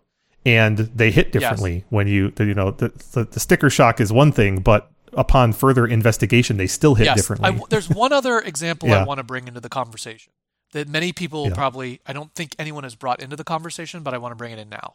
And that is the book product promos. Interesting. So Mana Crypt. Interesting.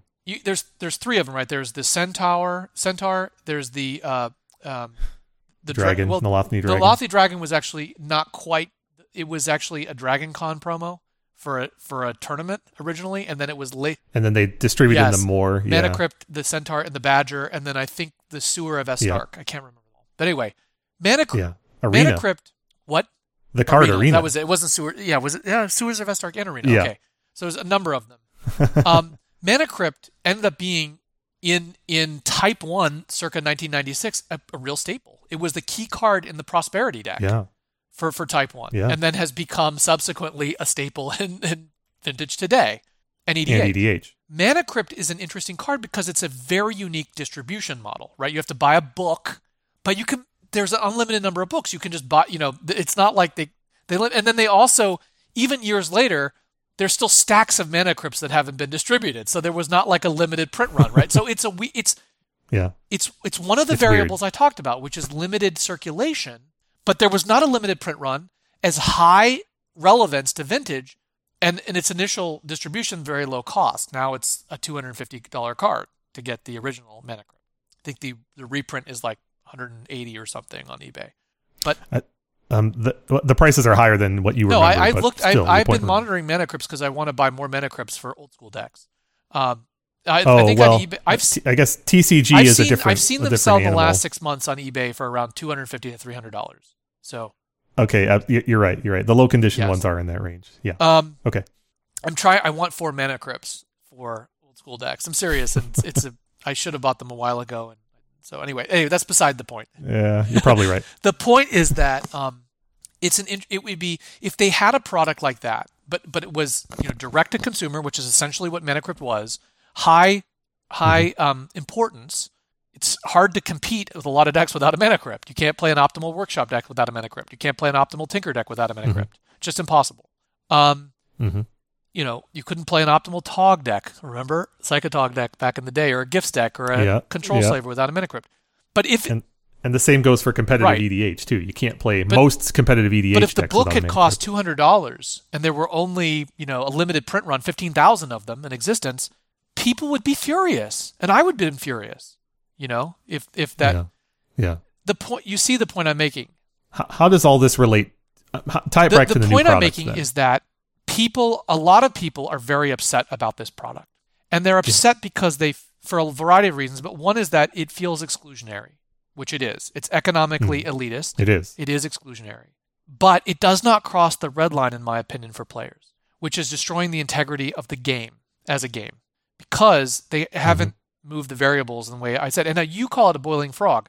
I think what it is, it's a path. It's a slope. It's a slope in a particular direction. But I've never liked the slippery slope argument, because the slope may not be slippery. They may be quite intentional about where the line is.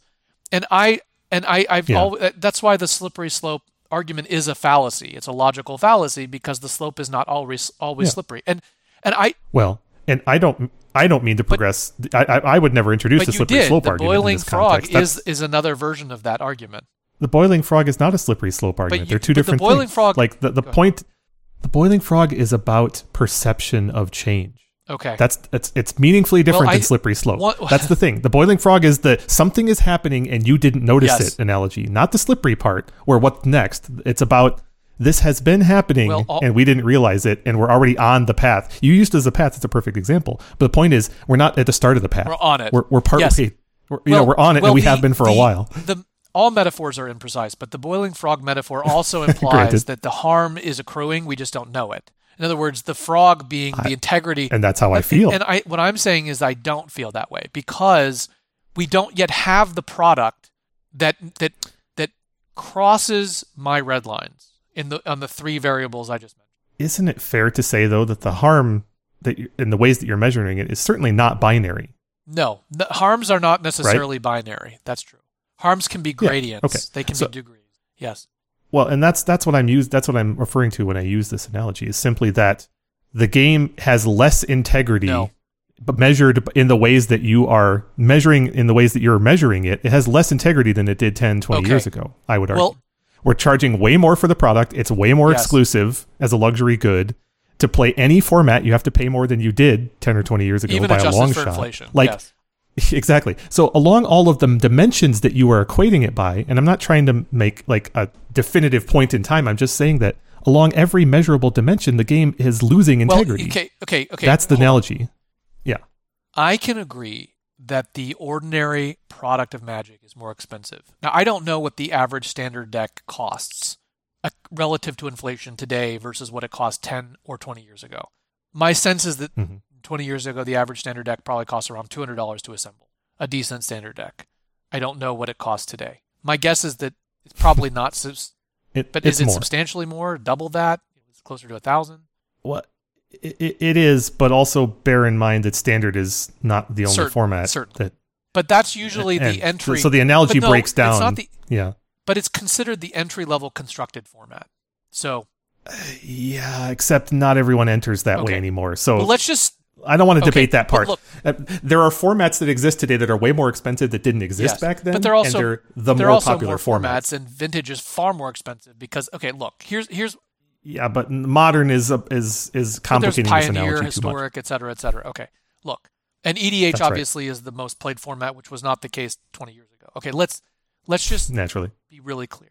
The harm, you said the harm to the game by the increasing cost of playing Magic. I'm willing to grant that might be true. But we are talking and all the other dimensions. We are talking specifically about this product, the 30th anniversary edition product. And my point is that I do not believe that this product in any way directly impugns or undermines the integrity of the game.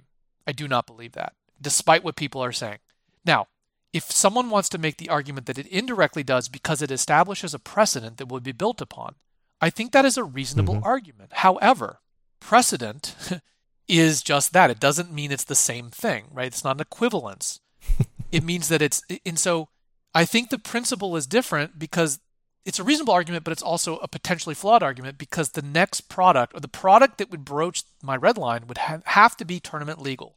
And as long as that line is never crossed with a product of this type, I do not believe that the integrity of, let me finish the statement. I do not believe that the integrity of the game is harmed, period. Yeah, okay. I mean, I think that's reasonable, but that wasn't the point I was making. I was going back to the boiling analogy. My point is that you have articulated a few different ways to measure integrity, and they interact, right? Reasonably so. I believe that you can quantify that across every one of those dimensions, we are losing integrity and have because of the nature of the product in different ways. Like the cost is obviously rising. The direct to consumer part is the distribution method. We have obviously introduced and are currently suffering from more and different limited distribution methods that contribute to the lack of integrity. Like I'm not trying to convince you that we've crossed the line. I'm trying to contribute that in every dimension we are moving toward the line measurably. That's all. So obviously metaphors are imprecise, but the boiling frog metaphor implies that the frog is the product and the harm is the death of the frog, and the frog doesn't perceive it. And so in terms of the metaphorical mapping, what I thought you were saying is that the frog is magic and the harm and the magic is going to be killed, meaning the integrity is going to be destroyed. And to say that the frog is boiling, to say that the frog is boiling is to assert that this product is evidence on a trajectory that the integrity of the game is being destroyed. We just don't see it yet. And I don't agree with. That's what I was contesting. Well, That is still how I feel. I do believe that we are eroding the integrity of the game, and we have been doing so for a while. You have articulated what I think are some reasonable approaches to quantifying and measuring and stating your own opinion of the integrity of the game. I agree with many of them. I believe it's more dire than you're accounting for. However, I also agree that this product is not the thing that crosses the line, but it has characteristics and is evidence to continued approach of the line. What I want to understand more from you is what precedent this. Let's talk about the precedent now. What sort of I've given a number of hypotheticals. What do you see as things that might be down the path that this proceeds? Go ahead. The price is a big one, of course, possibly the biggest. But limited distribution, to use your examples, is a big one, right? But for what? Like eternal products? Like layer products? What products are you envisioning? Well, every Magic product is an eternal product in a sense. Not true, but okay. I mean, in a this sense, is not an eternal product, but go ahead. Well, that is intrinsically tied to the notion of legality, though, right? Let me put it to you in a different way. Will players use these cards to play Magic? Every example of that will be in eternal format. I just want to know what you see as products. What do you foresee? If you see this as dire, what I foresee tell is me what's coming. What's coming is the thing that you fear. What's coming is increases in products, increases in prices of products. I'm not saying everything's going to be $1,000 next year, but products are going to get more expensive. This product will be used by folks at Wizards and Hasbro to justify cost increase. What is a regular booster cost right now? A standard legal. There are like 4 different answers to that question, but if you're talking about standard, I think it's it $4.99? It's $4.99. I think. And then the Modern Horizons packs were like they don't have MSRP $6.99 anymore. or $7.99 or something like that. No, the old ones were. I mean, we've got booster products at $5, at $15, at $10, at $15, at $25, and at $100. I did not know that. Yeah, we've had booster. Yeah, I mean, Double Masters collector's edition boosters packs were $100 a piece. They have a product at every level, and now we have a $250 marker. Different market segments in a powerful way. Very much so, and that number goes up. The key thing to me is the integrity of the formats and accessibility of the cards. The price, if you price products in certain ways, but the cards in the secondary market are still relatively accessible, and widely circulated. Well, I'm not going to really strenuously. I'll say that. And I think that I would encourage you to see the ways in which integrity has already been compromised. Do you believe that Magic's I'm not trying to tell you to change your mind by its product prices, by Wizards product pricing? You're asserting a little bit. Yeah. Be clear. And a little bit, and increasingly so. Well, yeah. I mean, has integrity been reduced? Yes. In the ways that we've been quantifying it in this discussion, absolutely. Integrity has been reduced. The game is already predatory to its customers at face value because of the randomized product distribution. That was true in alpha. The impact of it. And I know, but the point is it already has a predatory baseline, and increases in price increase that I loss just of totally integrity. disagree with that. I think the word predatory is too judgmental. I think that the whole idea. Think about every tournament report you've ever read where someone said, "I played this version of this deck because this is all I had." Yes. Right? You, of all people, have read zillions of tournament reports throughout the history of the game, and you have seen that phrase. It's a joke in old-time Magic players, quote unquote, all I had. But that's right? because you see that written in deck Kevin, lists. That speaks to the fundamental nature of the game, having a baseline of integrity. Okay. The model of the distribution of the game has a baseline of integrity that is not pure. Okay. Look, let me I do not think that you can make an argument that assails the integrity of Magic if one of the premises of your argument is a feature of the game in its original formulation. I'm sorry. Any feature of the that's you're setting up a tautology. Like the game is not pure from its start just because of how it started. And I've always been a proponent of making the game more accessible. I've always been a proponent of 100% proxy tournaments. I've always been a proponent of abolishing the reserve list. Yep. I am always a proponent for more inclusion, et cetera, et cetera. However, I disagree, and I totally disagree by saying the original product is predatory. I think the randomness of the packs was actually a strength of the game, not a predatory feature. Because remember, The original game was not designed primarily to be played in tournaments. It was designed to be an experience. There is a lot of social psychological evidence that human beings enjoy surprises. There's folklore research, there's narrative research, there's research that human beings enjoy unpredictability, that it's part of fun. And opening packs that's random. No, this is an important point. This is not a small point. That the randomness of the packs was actually part of the fun of the game. And that it was not designed that everyone would have a full collection. The original, it was limited. It was limited edition. That serves my point. It was limited edition. That serves my point. Yeah. That dopamine experience that you're describing is precisely the thing that the structure of the game predates on. It charges you money for that experience. That's not... Look... That is a sale. That doesn't make it predatory. Predatory is a very loaded It does when it preys. Yeah, very loaded. Look, I get it. But the experience that you're talking about is the thing that the randomized product predates on. You're talking about it's not a slot machine. As the price increases, I don't think it's the same. It's not, in my opinion. But go ahead. You're saying it's a slot machine, that packs are a slot machine. How do you differentiate between the experience of a randomized result on a machine and a randomized result from a pack? The difference is that when you play slots, you are trying to hit a winning. You're not acquiring game parts that you then own when you own the thing. Like when you lose at slots, you get nothing. You just put money into the thing. You actually are buying a product. Yeah, but I think that's an incredibly narrow and naive differentiation. When you're buying this product right here and every other randomized Magic product, you are trying to get that hit. Yeah, you come away with a non-zero amount if you lose. You get cards you want. You need. Yeah. Steve, if you open a life lace out of this product, you lost. Okay. The logical conclusion of your view is that selling randomized booster packs is inherently predatory, and I just don't agree with that. I think that... Well, that is my position, and we can move past this and agree to disagree. But there's no arguing the fact that the cost of participation in that system, predatory or not, has been steadily rising. I agree. Right? I mean, that is a proxy for the cost of participation in the game itself. The key, though, was the increase in all the different formats. I remember, was it 2 years ago, they increased the MSRP on packs from $3.99 to $4.99? The most basic booster. That has happened several times incrementally. It used to be like $2.99. I think you're forgetting a few. Yeah, that's happened half a dozen times at least. But the most part, But they've layered in additional different types of striations of product. Yeah, I got you. But my guess is that I would not be surprised. I mean, if essentially those prices have roughly kept pace with inflation over the last 30 years. I think you're in for a surprise then.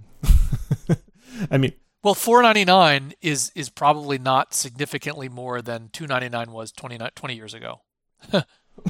Well, if you utilize that as the only metric, I would say yes. But if you were to average out the aggregate cost of participating in Magic, given all the new striations of cost, then it has definitely outpaced inflation strongly. I mean, there's. But we're getting pretty far afield. Well, no, because the important point is here. One of the most important questions that this set raises is what are the implications for the future of Magic with this product? And we are for the first time explicitly trying to tease out where the appropriate line is, where the integrity of the game, and specifically the game that we care about, which is Eternal formats and specifically Vintage, where that is assailed. And I just want to point out that while I agree with a lot of the ways you measure this, and I agree that also measuring a thing in extreme to try and set a boundary is totally valid and relevant, and it's illustrative of various things. I just want to posit that that different people are going to have wildly different assessments of where that integrity line is. And for some people, we have already passed it. But it cannot be for this product, is what I'm saying. For Vintage players. No, but this product adds more people to that bucket. Okay, then for the people that you have in mind, where was that line crossed? Yeah. Tell me exactly. I cannot, because it's a spectrum. For one type, then give me an example where you think. Well, the Double Masters booster product. That doesn't affect Vintage though, because there was no new Vintage cards in that set. They were all reprints. Well, okay. I mean, if you're gonna carve out talking about things, then I'm gonna have to give another answer. I mean, you asked who was that line cross, and I'm saying it's true. I had in mind implicitly. I had in mind Vintage players though, but go ahead. Well, then Modern Horizons 2 is a good example. Incredibly expensive randomized booster product, prices way above what they've been in the past. Past your old $2.99 model, right? Like they just keep ratcheting up the price on that product, which by the way is marketed for its power, Yes. right? It's really pushing the definitions of the things you've already said are objectionable. Like it is, you need these cards to participate in these high-powered formats, and we're charging you like 3 to 4 times as much or more. I'm looking online. The booster box. So right now on TCG Player, an unopened Modern Horizons pack is $9.17. I don't really consider that to be past the line of integrity for a specialty product. Look, I'm not saying that you should. I'm saying for some people it has. Fair. I got it. I was going to start with my point, but I was going to say I could see how some people would be annoyed with that. Now, the thing about it is that for any given set, there's usually only a handful of vintage playables. For Modern Horizons, it's slightly more than a handful.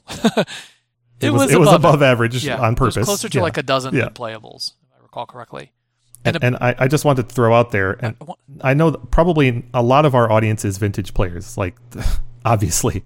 I just want to throw out a sympathetic ear that we are like the 1%ers of Magic. Vintage, right? yes. Something vintage. that we're Once still you're kind of a vintage player, you're already in, the elite of Magic. Yeah. So our audience, people hearing my voice right now, are probably strongly skewed towards people who are like, I guess Ragavan's okay, but it's not too bad. Like there are a lot of people out there for which Ragavan has already crossed a line. Okay, fair enough. I can't play Modern when I have to switch between 2 decks means paying $500. Fair enough. Like there are thresholds that have already been crossed.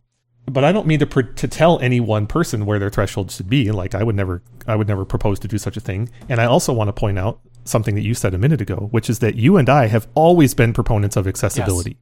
I like to tell people when they say vintage, that's the one where I'd have to sell my card to play, right? No.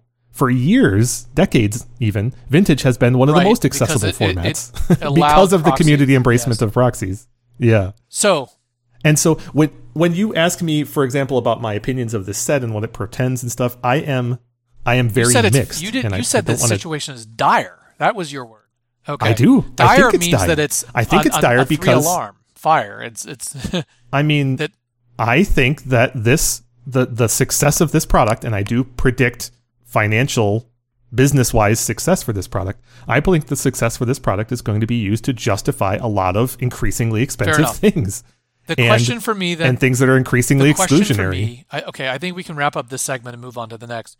I think the question will then be, I agree with you. I think that the success of this will lead to more products of this type. And whether it's the 35th anniversary, the 40th anniversary, the 50th anniversary, or other specialty products. It won't take that long, but yes. The question is going to be whether the brand manager can hold the line at making these products non-tournament legal. And number 2, whether they introduce new cards. And because if they introduce new cards that are incredibly important in tournaments, that is where the line is going to be, my red line is going to be broached. And I don't know exactly where to draw the line. I can't tell you. I could say, because you have to tweak all 3 variables. There are 3 different knobs that create different outcomes, right? For me, it would probably be something like... Agreed. A card that costs, like, let's say, over $250, is fairly limited in supply, and is not something that was drafted or gotten out of booster packs, but is like, let's say, a direct-to-consumer thing, or like basically it's a product where the product is like $100, like $80 or more for the product of whatever it is, whether it's like a box or a pack or something. That to me is that's roughly where I would draw the line. Those. Like a promo or maybe a convention like exclusive that. kind of thing. Anything like that. It's along the lines I just said. That's where I would start to get really annoyed. And if they did that, it depends on how important it is. If it's like absolutely tournament staple, I would probably protest by not going to the tournament. Interesting. Okay, let's pivot. Okay. I mean, I've given you where I think the line is for me. And it's not about, again, I want to be clear, one last thing. It's not about my personal experience. It's nothing to do with my personal experience. It has to do with how I think it would impact the game and the community. That's what I really care about. But there is one other thing I wanted to just mention before we move on, which is that the most frustrating thing in the world is not actually price when it comes to something. It's when you can afford something and you can't get it and you want it. Interesting. I think that is the most annoying thing that happened to the Nintendo products, like Nintendo Classic Mini and Wii and Switch and stuff like that, where it's actually very affordable. Like the Nintendo Classic Mini was MSRP'd at like, I don't know, $50 or something. and you couldn't get it because they claimed they didn't, but we all know they deliberately shorted the product to create buzz and interest. And then it was like, it's kind of been Nintendo's model. Exactly. Motto It's like for $250 on the secondary market. That to me is the most, even more infuriating than the thing I just said. That is the most infuriating thing as a customer. Now, I want to just clarify, as annoying as that is for a customer, that's not necessarily bad for a company. But I do think that the integrity of the game, I've already said where I thought the red line is, and I'm not going to elaborate upon that. So let's pivot to talking about, Kevin, we're going to cover the reserve list implications. We're going to cover the aesthetics of this product. Is there anything else you wanted to foreground we want to cover? Let's see. I do want to comment on one thing about distribution before we move too much beyond that. And that is simply that Secret Lair has been proven, I believe, a success. Now, I haven't seen literal numbers on it, but it is demonstrably measurable in the amount of product that's out in the wild. Can you just pause for a moment and tell everyone what not really familiar with Secret Lair, but I assume there's people out there who are not. Can you pause and just tell us what it is and what the different variants of it are? So Secret Lair is Magic's, Wizards, Hasbro's, not really, but Wizards' first foray into direct-to-consumer in a really formalized and structured way. It's not the absolute first direct-to-consumer thing. There was some narrow implementations, and I think the Magic Online Redemption program falls into this category.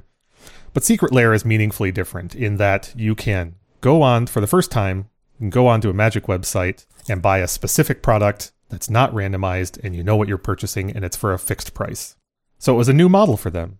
And in rolling it out, they also introduced a few other things, which is basically the first ever skins for Magic cards, like the same card going by a different name, or alternate art that was not released in a randomized booster product.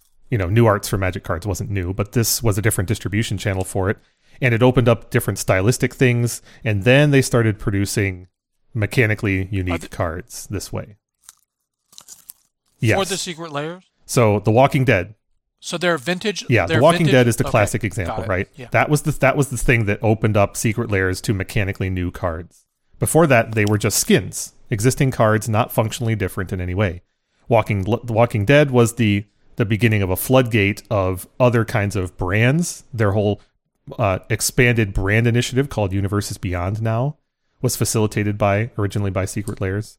And so their use of this delivery mechanism and this sales mechanism is constantly expanding. But the point is that we long ago crossed the threshold of being able to purchase directly at a fixed price from Wizards and in a nearly unlimited quantity. It's print to demand, which means if 10 people order these, they make 10 of them. And if 1 million people order these, they make 1 million of them within reason. They have some kind of ceiling, I'm sure. But the point is direct to consumer. Then they introduced mechanically unique cards. And now they're doing with regularity mechanically unique cards with non-Magic brands on them. Street Fighter. What's the other recent one? Well, Lord of the Rings is coming, but that's a unique case. Fortnite was the other one I was trying to come up with just a second ago. They are expanding Universes Beyond to be more than just Secret Lairs, though, which is the example you just gave. Warhammer 40k is the fresh new version, right? There are Secret Lairs for Warhammer, but there's also just regular old commander decks sold at Walmart, right? So this is part of a suite of product distribution strategies that includes direct-to-consumer, but is not limited to.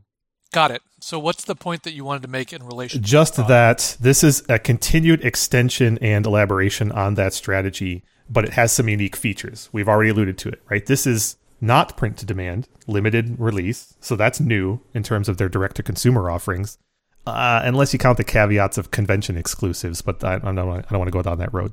This is a brand new channel, basically. The limited release direct-to-consumer style, which is not a Secret Lair, but just an alternate, let's have artificial scarcity kind of approach to things. It's kind of like the year-round convention exclusive, right? We could be in an environment where, like Secret Lairs, they announce a new one of these every month going forward. Get your uber secret, short-term foil Black Lotus, only one of 5,000, right? Like, that's our future. That's what this portends. And it is a meaningful departure from Secret Lair, in my opinion. Though that aspect is debatable. There are some people who were foretelling this exact thing or something very much like it years ago, literally. And to those people, I say your pessimism, I think, has been rewarded. But it's more like your prediction of capitalism has been rewarded. Yeah. All right. I get your point, and I think I get your point that this is a byproduct of the distribution model created by the secret layer product. Anything else you want to add on that? No, not on that point directly. Okay. So let's talk about the reserve list and then the aesthetics. Okay. And then we'll wrap. The reserve list is something we've talked about at length. It is, in fact, one of the topics in our very first episode.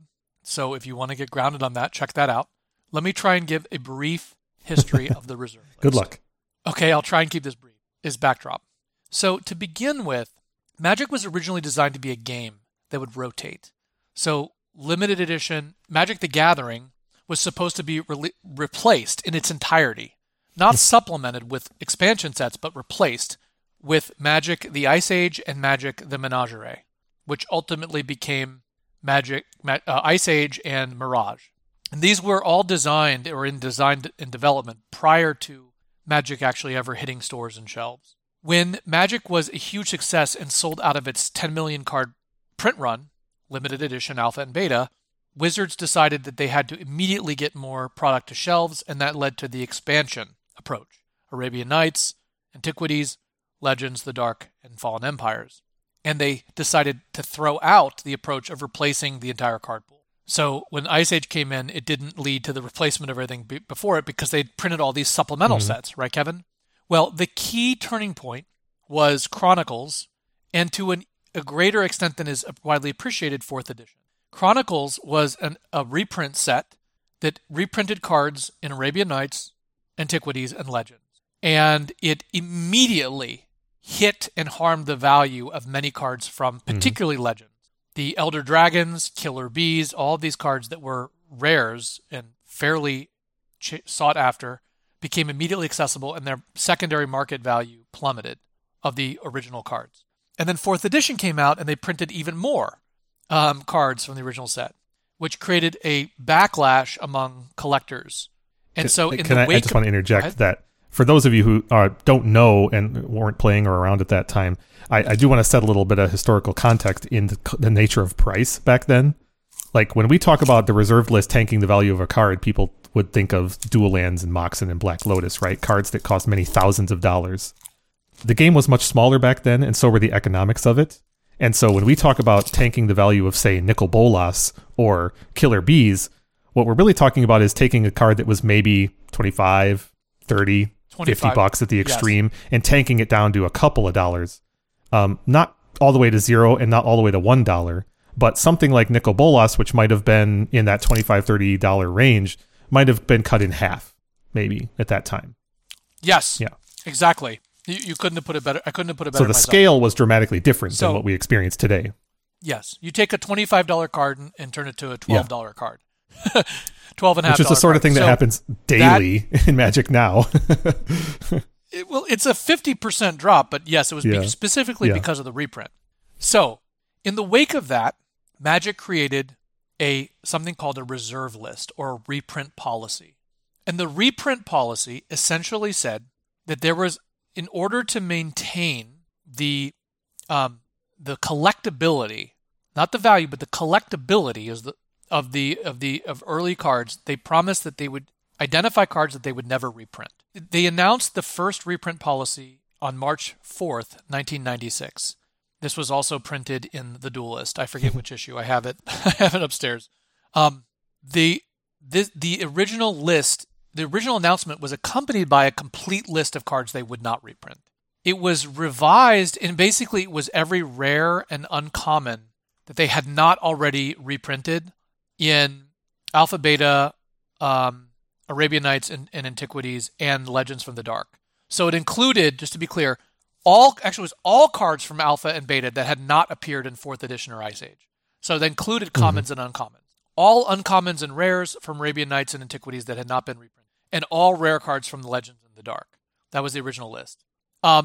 They ended up adding cards from Fallen Empires, Ice Age, and Homelands, which were subsequently released sets. Actually, it's not quite true because Fallen Empires and Ice Age came out before, and all three of those came out before the announcement. But they ended up basically saying that we're going to continue to add rares to it. Now, obviously, this was a problem because the base sets were made up of reprints, so they couldn't just keep adding everything. So in 2002 was the first revision to the reserve list.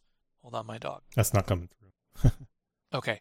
In 2002, they made a revision that said that with Mercadian Masks, no other sets would be reserved. And in addition, commons and uncommons from limited edition, meaning Jade Statue and stuff like that, would be removed.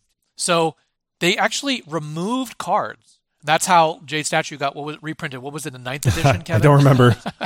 I'll find it. Yeah. We covered that yeah.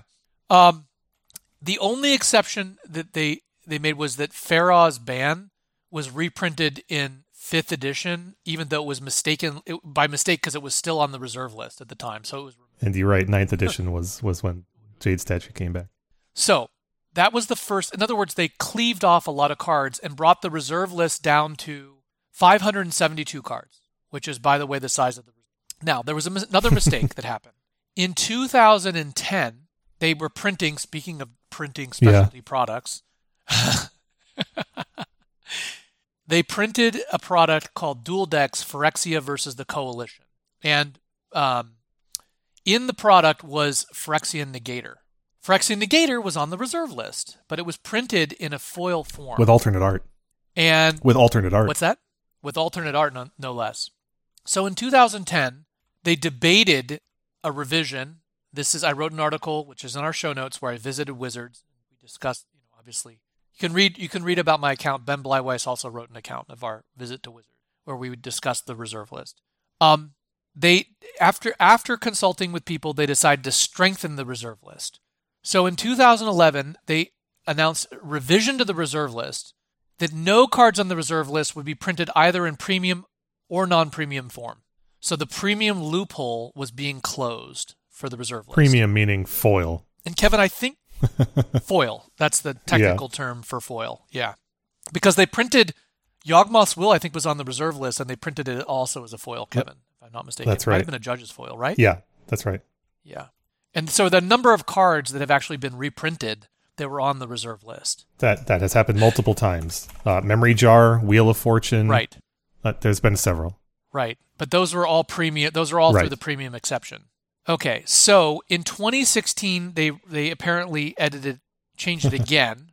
And what they said is that they would never reprint a card in either identical form or functionally identical form, and that there would be no cards added ever again. And again, no cards from Mercadian Masks or later will ever be reserved. But they would, and that the policy applies both to English and non-English cards. However, this policy is never applied to virtual cards. Naturally. So that has allowed the Power 9 to be Magic. I think that's basically it. I don't know exactly what the changes were in 2016, but it does appear that they made some sort of, maybe it's just framing changes, but there was a substantive change announced in 2010 to take effect in 2011. Okay, so that brings us to this product, Kevin. Some people are saying that this product impinges on the reserve. What is the substance of that claim? Well, the reserved list has a letter and a spirit, right? The letter of the law and the spirit of the law. And the spirit has shifted over time in the ways that you said and in some side commentary too made by Wizards employees. One interesting example of that comes from Mark Rosewater's blog, which is famous for giving a lot of insight both into design but also some philosophy elements of the game itself and Wizards printing of it. Back in September 24th of 2017, a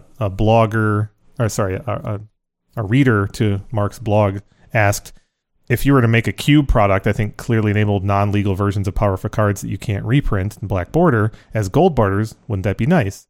Or maybe something like you make the cube and the website and blah, blah, blah from the vault cubes would be fun. Morrow's response at that time, mind you, this is 2017, so about 5 years ago, we are unwilling to reprint reserved list cards at normal card size, regardless of border or back. Which is evidence of their thinking at the time, obviously, but it's also noteworthy in the grand history of things, because Wizards employees get badgered about the reserved list on social media all the time, and their frequent stance is, I just can't talk about that. I think almost everyone that we've ever heard from opine on the matter in R&D has said that they have a negative opinion of the reserved list. I don't want to say that scientifically, just that's the general consensus, is that people in the company don't like the reserved list, but they're bound by it. Morrow has obviously gone on record publicly as saying they're unwilling to do something that this product clearly violates. Normal-sized cards, regardless of border or back. These cards do not violate the written letter of the law, but they clearly violate at least some past interpretation of the spirit of the thing. That's interesting. So You're still muted. Hold on. You're still muted. That's interesting. I'm unwilling to acknowledge that there is a spirit. Fair enough. I'm just unwilling, because the reserve list by its very nature is in the form of a very specific promise. And it's essentially a legal document, and that's essentially, it's like, if you make a contract with the devil, there's no spirit to the contract. There's the details, and that's all that matters, right? It's like the terms of the contract. But I hear you. I could see how people can say there's a spirit to it. And it's very clear. To your point, though, it's very clear that there's a section of the reserved list, the reprint policy, that speaks directly to tournament legality.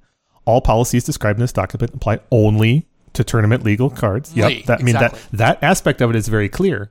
But one of the things, and I don't know if you're trying to go this way, but we have to address it. One of the things that is starting to become less clear in the community, and I'm not saying to you or me necessarily, but conceptually in the community, the definition of tournament legality is becoming blurrier.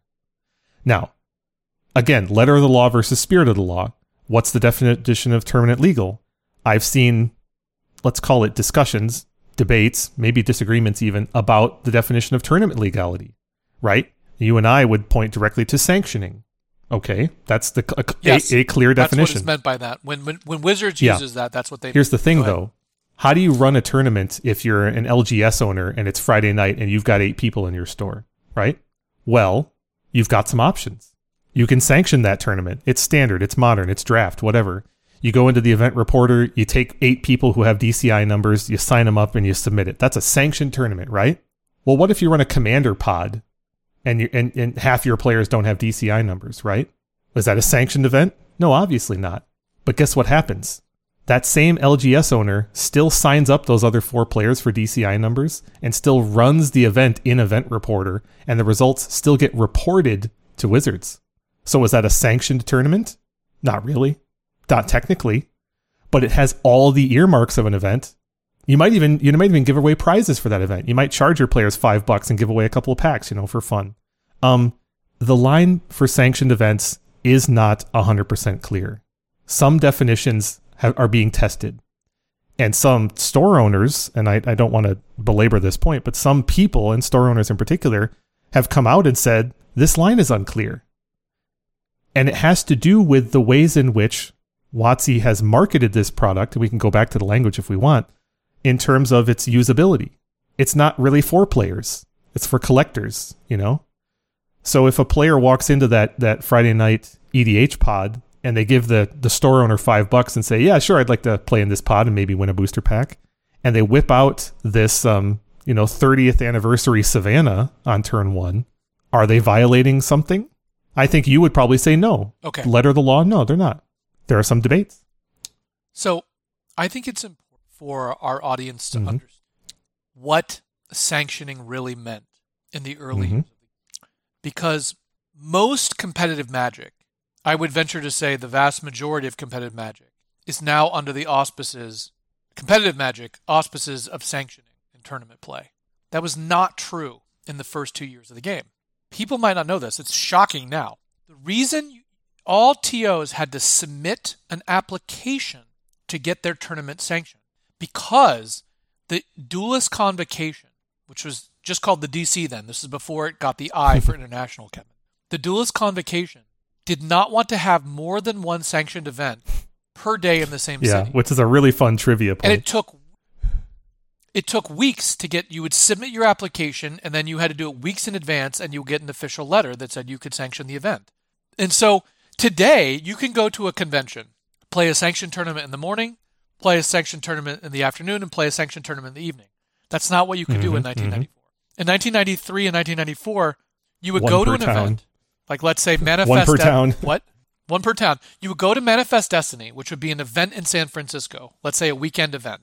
You'd go there Friday, you'd play in a non-sanctioned tournament on Friday, you'd play in a sanctioned tournament on Saturday, and then you play in a non-sanctioned tournament on Sunday. And the tournament on Friday might be 250 card minimum. You have to have 5 cards of each color. Yeah. I'm not kidding you. The tournament on Saturday would then be the Duelist Convocation January 1994 rules. And then the Sunday tournament might be Highlander 100 card decks. I'm not kidding you. And then the idea is you'd have all sorts of like ancillary things, right, around it. But that would be, and then also the tournaments, by the way, this is more trivia than relevance. All the sanctioned tournaments had to be 32, 64, 128 players. You couldn't have anything. It had to all be power of 2. So it was either double or single elimination. It's more of a gathering GP convention event kind of mindset, right? Where the games are on kind of a spectrum of experience. Yes, and the reason I say this is because implicit in they were very clear about this. These ban and restricted list announcements, the ban and restricted lists only applied to sanctioned events. They did not apply to non-sanctioned events. And so there were all sorts of house ban and restricted list rules that people would use. And in fact, its original formulation they had recommended rather than mandatory. So and so the point I'm trying to make is that the original context in which tournament and sanctioning arose was different than what it is now, A, in the sense that sanctioning and tournaments are much more ubiquitous, right? And number 2, and also the structure of tournaments are just different, right? You didn't have to you could play with a 33-person tournament today. You couldn't in 1994. And the other point is that what is meant by a tournament was very clear. When Wizards says a sanctioned tournament, everyone knew they were talking about that one event in the 6-event weekend. And that's what they were talking about. And so I actually think that it is, if you understand the context in which the reserve list was adopted, and also what was meant by a tournament legal and non-tournament legal event, a card, I think it's fairly clear how to apply that. I don't think it's as ambiguous as you're suggesting, because the only reason it becomes ambiguous, one of the main reasons it becomes ambiguous, is because sanctioning is so much more ubiquitous now. Everything goes into, you didn't have a direct line to the internet in 1994 in a tournament site. You might have had a dial-up if you were lucky at a tournament site, but you didn't have like the tournament reporter constantly feeding back to the internet, Kevin. You certainly didn't have phones that were connected to the internet, mobile phones in 1994. So what is meant by a tournament is tournaments have both a broader parlance today, and sanctioning is more widely used, but also has a more specific. So I mean, a very particular meaning that's held that meaning.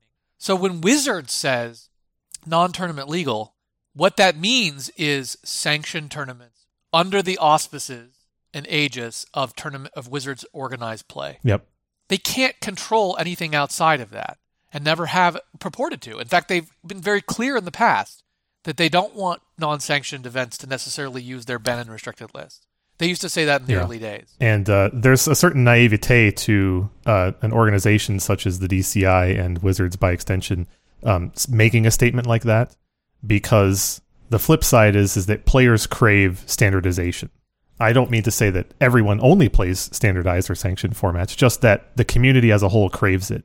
When you go to experience Magic in a large gathering, it's standardization that puts guardrails on that experience for unknown players, new players, or players who are not unknown to one another to have a shared experience, right? And that's part of the value that the ban and restricted policy brings, even for experiences that aren't sanctioned. Which is why players in a community craves that kind of thing, and craves standardization, and craves consistency in the policies and those kind of things. But there's definitely a large portion of the community who embraces the flip side of that, which is The Gathering is what you make it of it. You know, old school 5-color EDH, like all of these things are born out of a desire to have a different experience. I'm not entirely convinced that I think there is an impulse and desire for standardization, but mostly to facilitate competition, not for the sake of standardization. EDH has demonstrated I think a significant amount of evidence to the contrary. Well, that's exactly what I was going to bring up, is that EDH was the emergence of EDH is the most popular format, is one of the most pivotal events in the history of Magic, because it's the first format to ascend to that title that is not under the auspices of Wizards of the Coast. 5-color tried to do this, but it never hit the mainstream, right? You like Mox Crystal. Mox Crystal is now, what is that, a tournament legal card, right? I mean, yeah. You know what I'm saying? Like the point is that EDH did this with outside of the auspices of Wizards and only subsequently has become sanctioned, right? So I think, I don't know, I think that it's interesting that you point out that Mark Rosewater said that they weren't going to print something like this, and that they did. But I don't see this as a breach of the reserve list, nor it's not an explicit breach, nor do I really regard it as a spiritual breach, I have to say. I do not. I personally do not see it that way. And I share your conclusion. I also do not believe this is a breach of the reserved list. However, I think that it's a little more complicated than that, given what I believe this product portends. Because, and I don't know if you're ready to get into this here and now, but this is one of the avenues to, quote-unquote, solving the reserved list that players have suggested many times over in many different contexts over the course of the last few decades. This exact implementation is one of several possible solutions that's been bandied about, and I believe that this is legitimately the product of a lot of people. Well, I can't say a lot of people. It's probably the product of a lot of passion within WotC, possibly a small audience, possibly a big one, I don't know. But at least it represents, I think, a step down a road to really untying the Gordian knot that is the reserved list. And I am speculating a lot when I say that, I recognize. But this has all the bellwethers of a way out of the reserved list. Say more, because I don't see what you're saying. You're being too vague. Okay, fair enough. We can get into this. Steve, you have, during this interview, during this episode, and many times before, talked about the things that the reserved list is and isn't. You used careful language, for example, earlier in this description to talk about the difference between collectability and value, right? The reserved list makes no assertions about the value of a card. Likewise, the reserved list is very explicit, and we just covered the fact that it only applies to tournament legal cards. One of the paths around the reserved list is to have a population of cards that were previously not legal and subsume them into the definition of legal. That is one of the avenues around it, among many. One of the ways that you accomplish that, like the first steps required to have that particular solution to the reserved list, is to have a high quantity of existing cards that satisfy the player base in terms of functioning as reserved cards, and have them exist in the world, and then transition them from illegal to legal, right? It's a multi-step process. In order to get to that future state, what you have to have is a few more tens of thousands of Black Lotuses out there in some state that doesn't violate the reserved list, but are in people's hands. You have to have a couple 100,000 more, or maybe 1 million more dual lands in people's hands, but not tournament legal. If you can manufacture that point in time, that state, and then you say, oh, okay, these cards are all now tournament legal, that also doesn't violate the reserved list, the letter of the law. And that is one end around. I'm sorry, I'm not tracking. You're saying if you make cards that are illegal, legal, it doesn't violate the reserve list. I don't see the significance of this product that we're talking about. Imagine it cost 1/10 the price, and you could buy it at Walmart. And then 2 years from now, WotC comes back and says, those are all legal now. You can play those in tournaments. That would violate the reserve list then. You're saying because at the point at which they're printed, they're not tournament legal, and then later on... They do not violate the spirit of the written law letter of the reserve list, but they could violate the spirit. I believe we're on a road here. I mean, I didn't want to... Interesting. That is a very strained, in my opinion, reading. Because I think that's really naive of you to say that, Steve. This is the way. It's like saying, mark my words, these cards are going to be vintage playable at some future point. And I bet that point is sooner than you think. I'm just rereading the text of the policy again. It says, reserved cards will never be printed again and functionally identical. These are not functionally identical. No. How are they They're not tournament legal. Identical. You can't play a non-tournament legal card in a tournament. It's not functionally okay. identical. I think, well, the word functional is very important. You're the lawyer. I assume that the word functional. Yes. And I'm saying that the word functional is syntactically ambiguous. And I think one very reasonable interpretation of functionality in the context of Magic is how a card works under the game rules. That is what is meant when they issue errata documents, when they talk about functionality. There's a different... Hold on. But tournaments are not in the rules of Magic. Exactly. This policy does not apply to non-tournament legal cards. They're in the floor rules. Exactly. I understand that. That's part of the other element of the rules. I'm just looking... I think it is a strained reading to say, okay, what I'm trying to find is where it says reserve cards will never be printed again in functionally identical form. A card is considered functionally identical to another if it has the same card type, subtype, abilities, mana cost, power, and toughness. It doesn't specify. It doesn't specify in the reserve card definition about tournaments. It just says in a separate section, tournament legality. All the policies described in this document apply only to tournament legal Magic cards. So I guess one, you could claim that if they printed the cards and said they're not tournament legal, but they had the intention of eventually making them tournament legal, then you could say that Wizards violated the reserve list policy through a kind of delayed intent. How would you ever prove that? What you would do is you would subpoena Wizard staff, depose them under oath, and then put them on the witness stand if you took them to trial. I'm dead serious. You could submit interrogatories. You could subpoena documents. There's absolutely ways to prove that. Okay. And so when you did that and their documentation was littered with, no, we can't make these tournament legal, that would violate the reprint policy. And when the plaintiff's attorney asked Mark Rosewater in a deposition, or whomever was involved in the development of these cards, was there any intention at some point to make these tournament legal? And he's under oath, at risk of perjury. He's going to have to tell the truth. I'm dead serious. He's not going to lie under deposition. I acknowledge that is one possible future, but which one of us is being, you think, more strained in their prediction? Look, here's the problem. The fundamental problem is this is reserve list. I said that I don't think there's a spirit to this. This is not written like a legal document. It's just not. A legal document would have a lot more clarity and less ambiguity. Absolutely. And I think I don't have the 2011 text. And I'd like to look at that. And I'd also like to go back and look at the original text of the 1996. I have it in the Duelist. But I think it would be a violation. Look, the reason lawyers have jobs is because text is ambiguous, right? Like, what is unreasonable search and seizure in the Fourth Amendment? That's what gives constitutional lawyers a job, is that you need judges to interpret and you make arguments for and against. I think it is a strained reading to say that Wizards can intentionally reprint a card that is on the reserve list with the intention of eventually making it tournament legal and not be deemed to have violated the reprint policy. I think that's strained, not naive.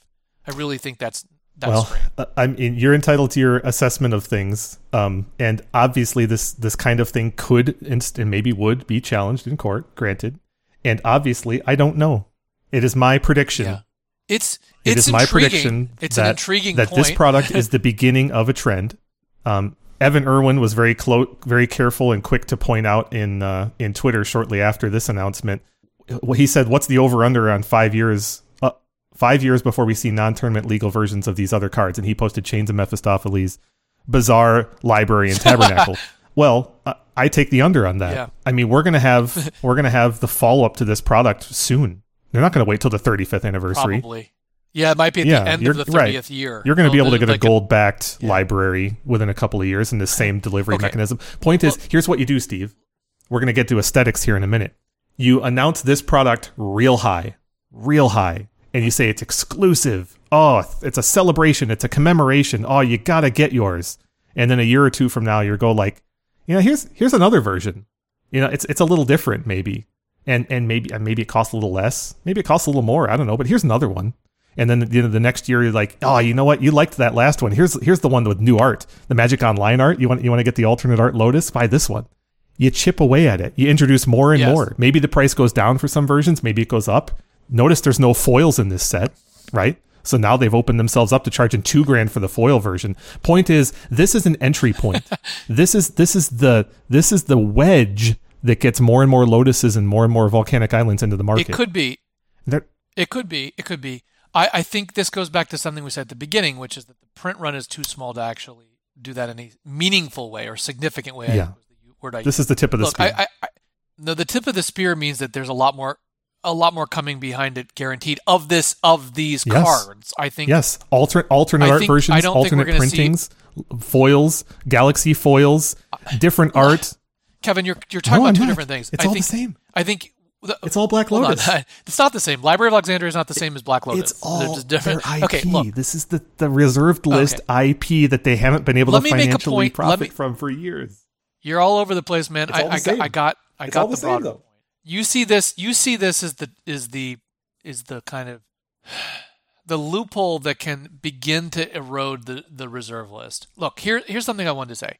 On September 9th, 2020, I posted this on Twitter. I said, if Wizards of the Coast announced an intent to abolish the reserve list, but had no immediate plans to reprint any reserve list cards, and if they did, would likely be in premium specialty versions, what would happen on average to the price of a reserve list card 90 days after that announcement? And I got a spectrum of opinion. I had these 4 options. It would increase 1 to 20%, would decrease 0 to 5%, decrease 5 to 20%, decrease 20% or more. 24%, it was basically across the board, but 24% of people thought the prices would actually increase 1 to 20%. 23% of people said decrease 0 to 5%, and 21% said decrease 5 to 20%. The point is that so what people really care about, Wizards doesn't say this as part of the policy, but what they care about is the price of the cards. That was the impetus for this, right? We talked about the beginning, what happened to Nicol Bolas.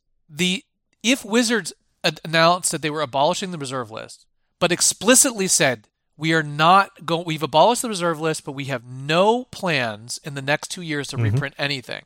And if we eventually did reprint anything, it would primarily be in a premium form, specialty form, or hard to get form. What kind of immediate impact would it have? Would there be any case of promissory estoppel and damages? All lawsuits, especially breaches of contract, require damages.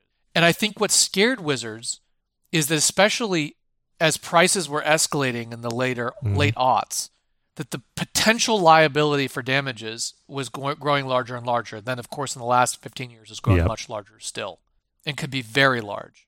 But this is the point I've always made. You have to prove damages. If you don't actually have damages, then you don't actually have liability.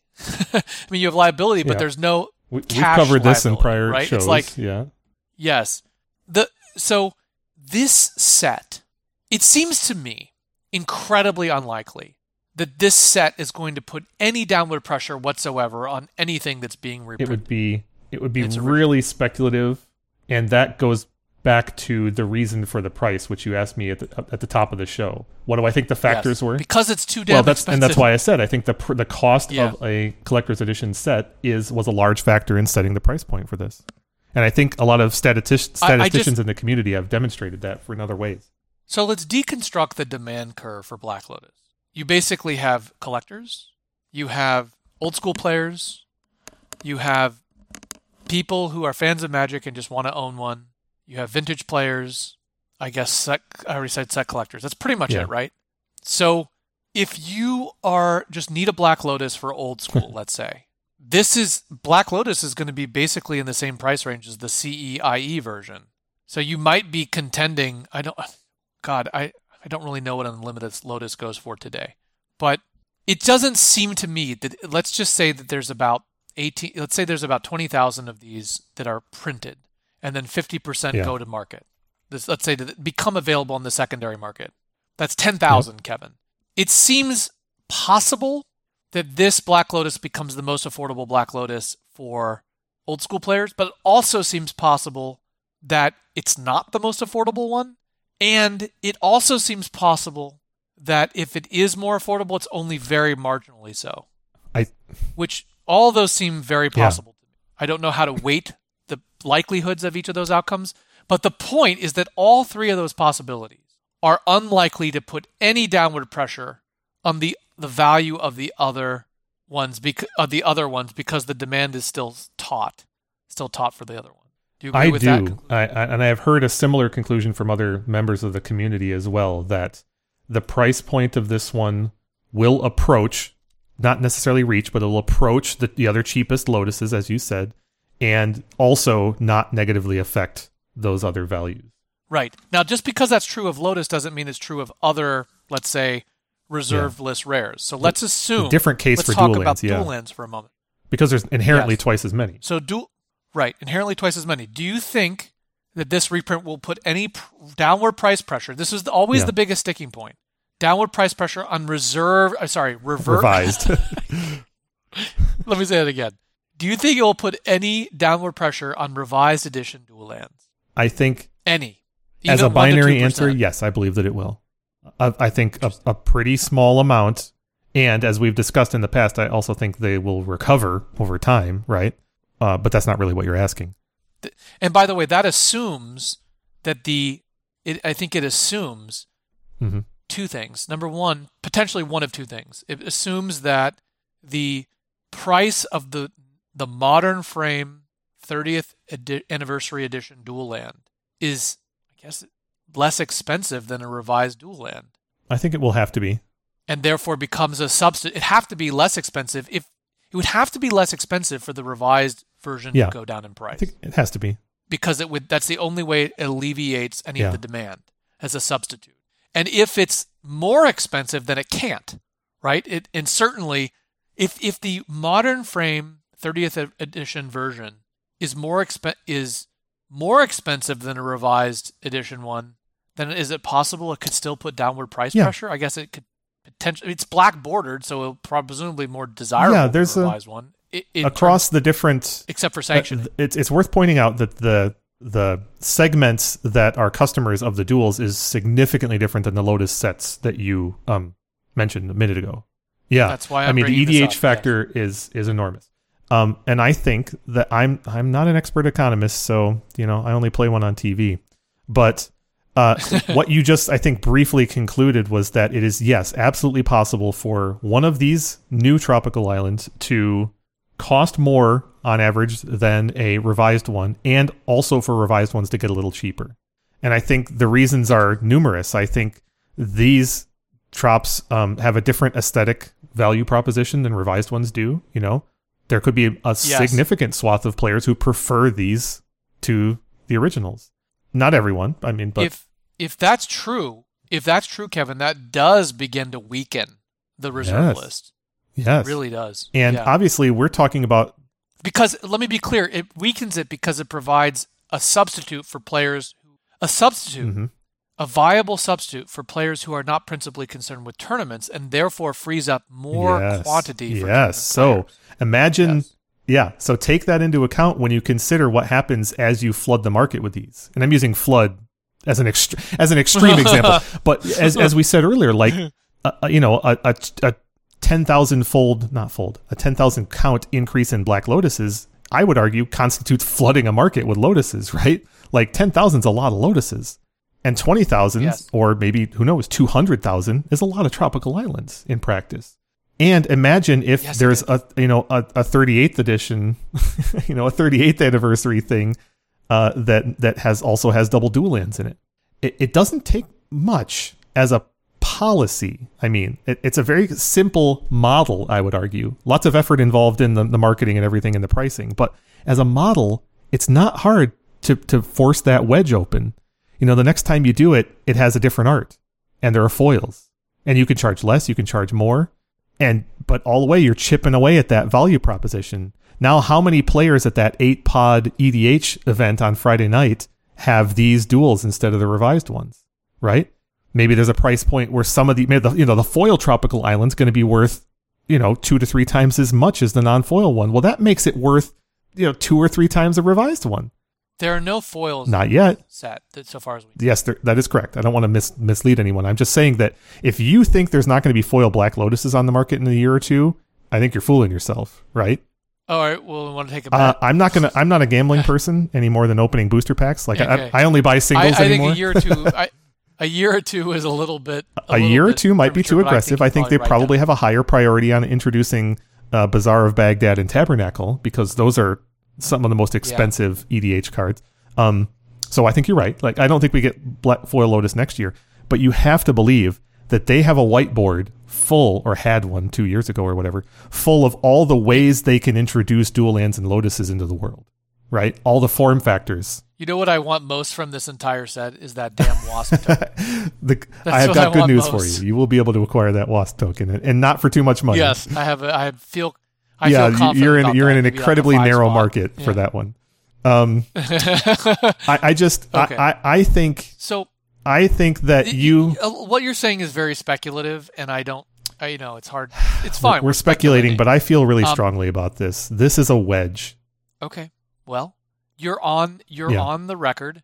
I think it's indirectly weakening the reserve list, but I see nothing here that. Well, no, it can't be. It must be. I think your point is really interesting. I think your point is really interesting about the possibility of look.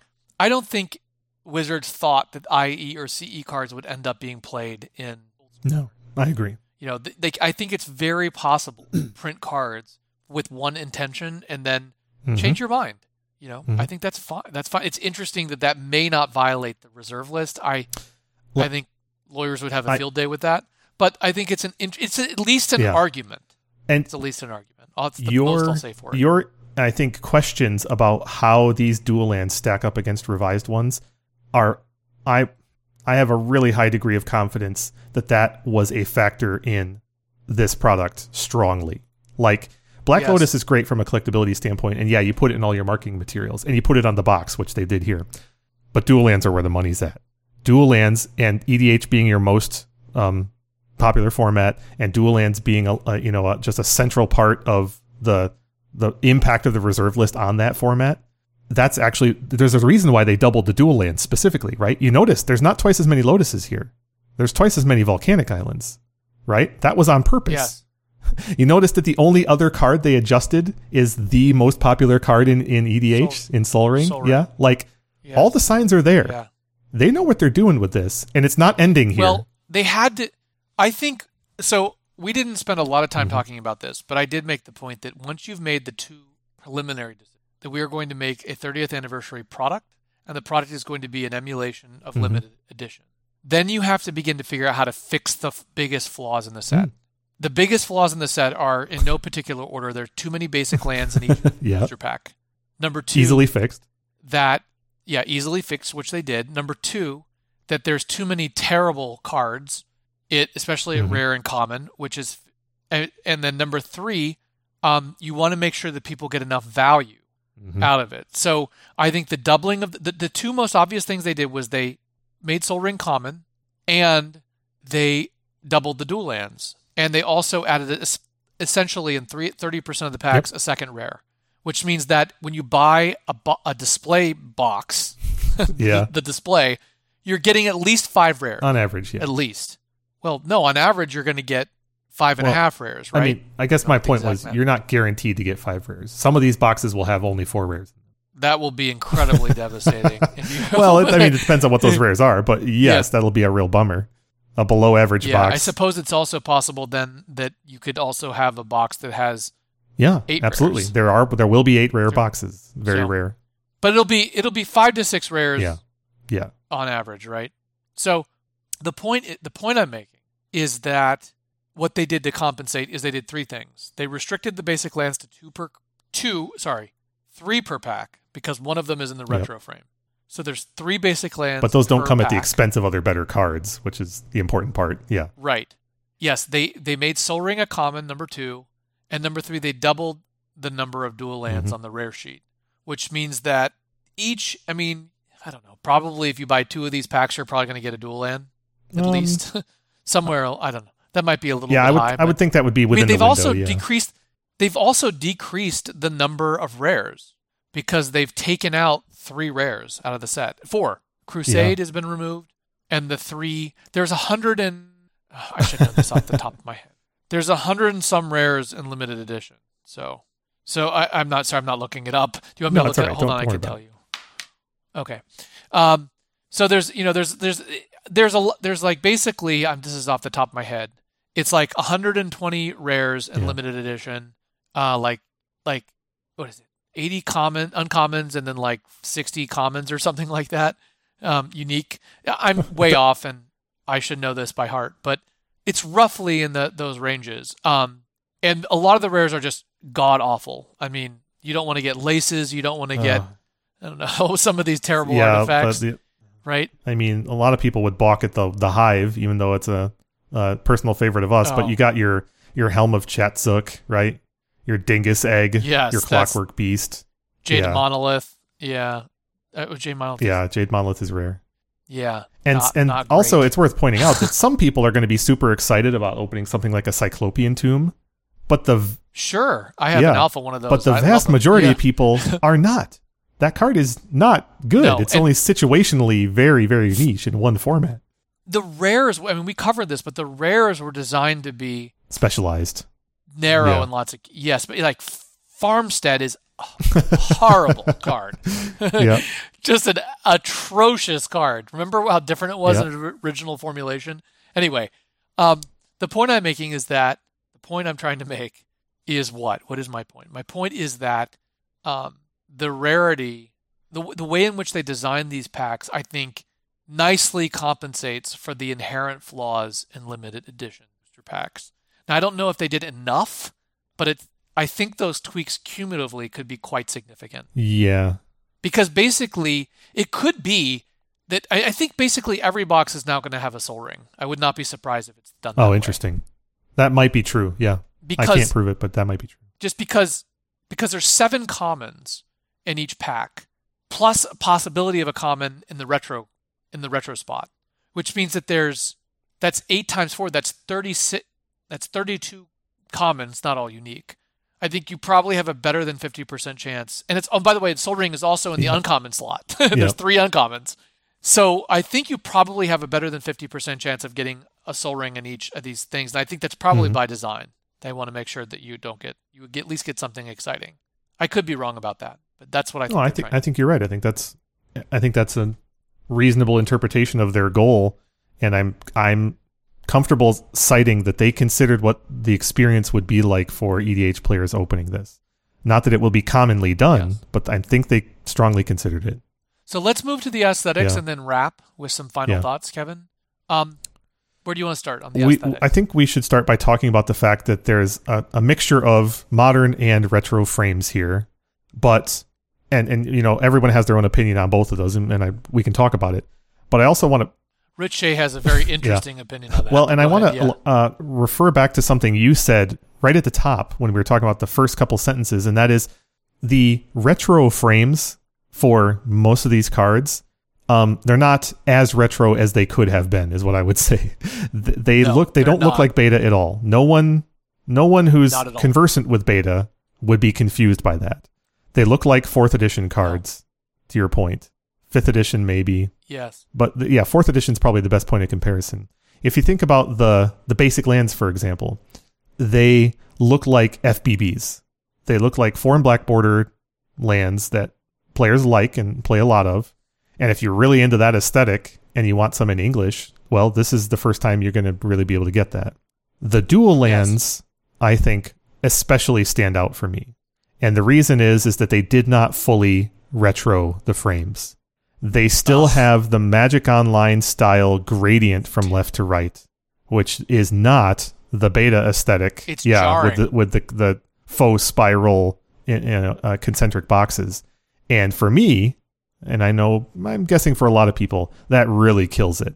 Because if I were to open, and I'm not going to, but if I were to open a quote-unquote retro Volcanic Island out of this, that does not feel like a retro card to me. That feels like you printed something for Magic Online. And so aesthetically, there are lots of great choices here, and I support a lot of them, but it's still kind of just a miss for me in general. Even the retro frames, it's still a Yeah. miss. That's a really good point. The color, the pattern scheme that's usually in the text box with the dual lands is missing. That is in a the retro critical frame. part of the aesthetic of original duels for me. I agree. And just this weird gradient does not Yeah. capture that. Okay. I wanted to point out a couple of other different things. I'm glad Mhm. you pointed out those. Did you notice the common Sol Ring is different than the uncommon Yes. Sol Ring? Yes. They have a differently cropped, zoomed in version of the Sol Ring. Yes. It's It's really very jarring. yeah. Yeah, it's really odd. It's And, very I imagine odd-looking. some people are probably going to love it. And I imagine that lots of old timers like Yeah. us are going to say no thanks. Yes, I will trade that away instantly. But it is useful to distinguish the uncommon from the common. So I understand. Yeah. And also, people like variety. Um, It's like a kind of a secret layer Sol Ring of a sort. And I imagine some people are going to seek it out. What one of the most important cards in this set is? It's going to be Chaos Orb for old players. It's a good looking Chaos Orb. Because Chaos Orb is not legal in almost anything This else. is a great source of Chaos Orb. And a few other super niche cards that really only see play in old school anymore. And I was, Cyclopean Tomb is kind of adjacent to that, but give me another one that's really only in old school. Well, the Hive, for example. The Hive is more of an alpha card, yeah. but in Jade Statue. But I'll give you, Disrupting Scepter in JM Tome are There you go. heavily played There you go. in old school, and they look really. How about nice some other here. So those niche are gonna be things like Ankh of Icy Mishra, Manipulator. right? Like that's a pretty Definitely, one. Icy Yeah, Ice is good. Manipulator is she play. Illusionary Mask in old school 96. That's a good one. Is quite Let's good. talk about Illusionary Mask for a moment because It's got the this 2/2. is so one of the things I do enjoy about this set is the updated printings and updated language of the Mystifiers, right? Like you and I laughed and laughed and laughed about some specific cards in our alpha review. Illusionary Mask, Raging River, Camouflage. Give me another one. Even something as simple as like Clone, and there's just a raft of cards in this set if you really dig down into it. Time Vault's the one I was thinking of. Yes. This is a fun way to get a novel, modernized version of these cards that are ridiculous. And in some cases, you just got to read Camouflage. I'm not even going to do it right now. It would take too long. The wording on Camouflage, seeing it in print is, I would argue, fun and novel. And there are some cards that the community knows very well, like, say, Berserk or Channel, right? Cards that people play, Fast Bond, for example, where just seeing the modern template in print has some novelty to it. There are going to be some people out there who just really enjoy a retro framed Fast Bond with a modern language. And there are several EDH players who are really going to gravitate towards maybe this Birds of Paradise or Llanowar Elves, for example. Just like I don't have beta Llanowar Elves. Here's an interesting one that I like the retro style of, and I can get it for much less than a beta Llanowar Elves. I like the ways in which this recapitulates some things that we haven't seen in ages in a different context. Yeah, it's cool. The cards, and also we'll have to see what they actually look like, but the coloring looks really rich, especially in the retro frame. Yeah, like So, the certain we'll see. cards that we've talked about at length, like your Icy Manipulators and your Red Elemental Blasts, right? We've definitely got coloration that's more akin to alpha here and I would never have expected anything else, right? There's no way they were going to print Right. Reb with the true beta style coloring. Yeah. Yep. The beta style coloring on the number of cards that were corrected from alpha is much darker. Like Mana Short, REB, a number of other cards. Icy Manipulator. I think that's pretty much it on aesthetics. I think overall the aesthetics are what they could do. I think it's good that they have they could have just decided to make all the cards in the retro art. That was a choice they could have made, and I would support that choice. But I also understand it is kind of cool and weird to see these older cards on new frames. Like the Chaos Orb in the new frame is really weird and kind of cool actually. Demonic Hordes is another one. Demonic Hordes looks weird in a new frame to me. That card should only exist in its original form, in my opinion. Oh, Lich is a fun one. So Lich and Gaia's Lich. Liege are two examples of cards that when we reviewed them in alpha, I think you learned for the first time during our alpha review that if you resolve Lich during alpha, it just immediately causes you to lose the game. and ditto Gaia's Liege, taken to the written word in alpha, as soon as it resolves, it just goes to the graveyard as a state-based action because it has 0/0. Like, those are funny examples of ones that it's kind of nice to have a functional version in print. And I mean, Lich is played in EDH. It's very narrow, right? And it's really only masochists that like to do it, but it's an EDH card. And having one that actually you can read and suss out at the table for people who've never played before, there's some value in that. It's also legal in Legacy. True. So, well, this is an interesting experiment with many profound implications. And I don't think this is a violation of the reserve list, but I do think it is a potential weakening of it indirectly. And I think it's a very interesting point about what it means, what it portends, both as precedent in terms of printing more cards like this and in terms of building on it, and then the dangers in terms of the integrity of the game in which we discussed.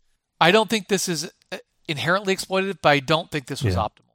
I think Wizards could have gotten as much profit. I mean, I can't prove this because I don't know what the cost curves look like.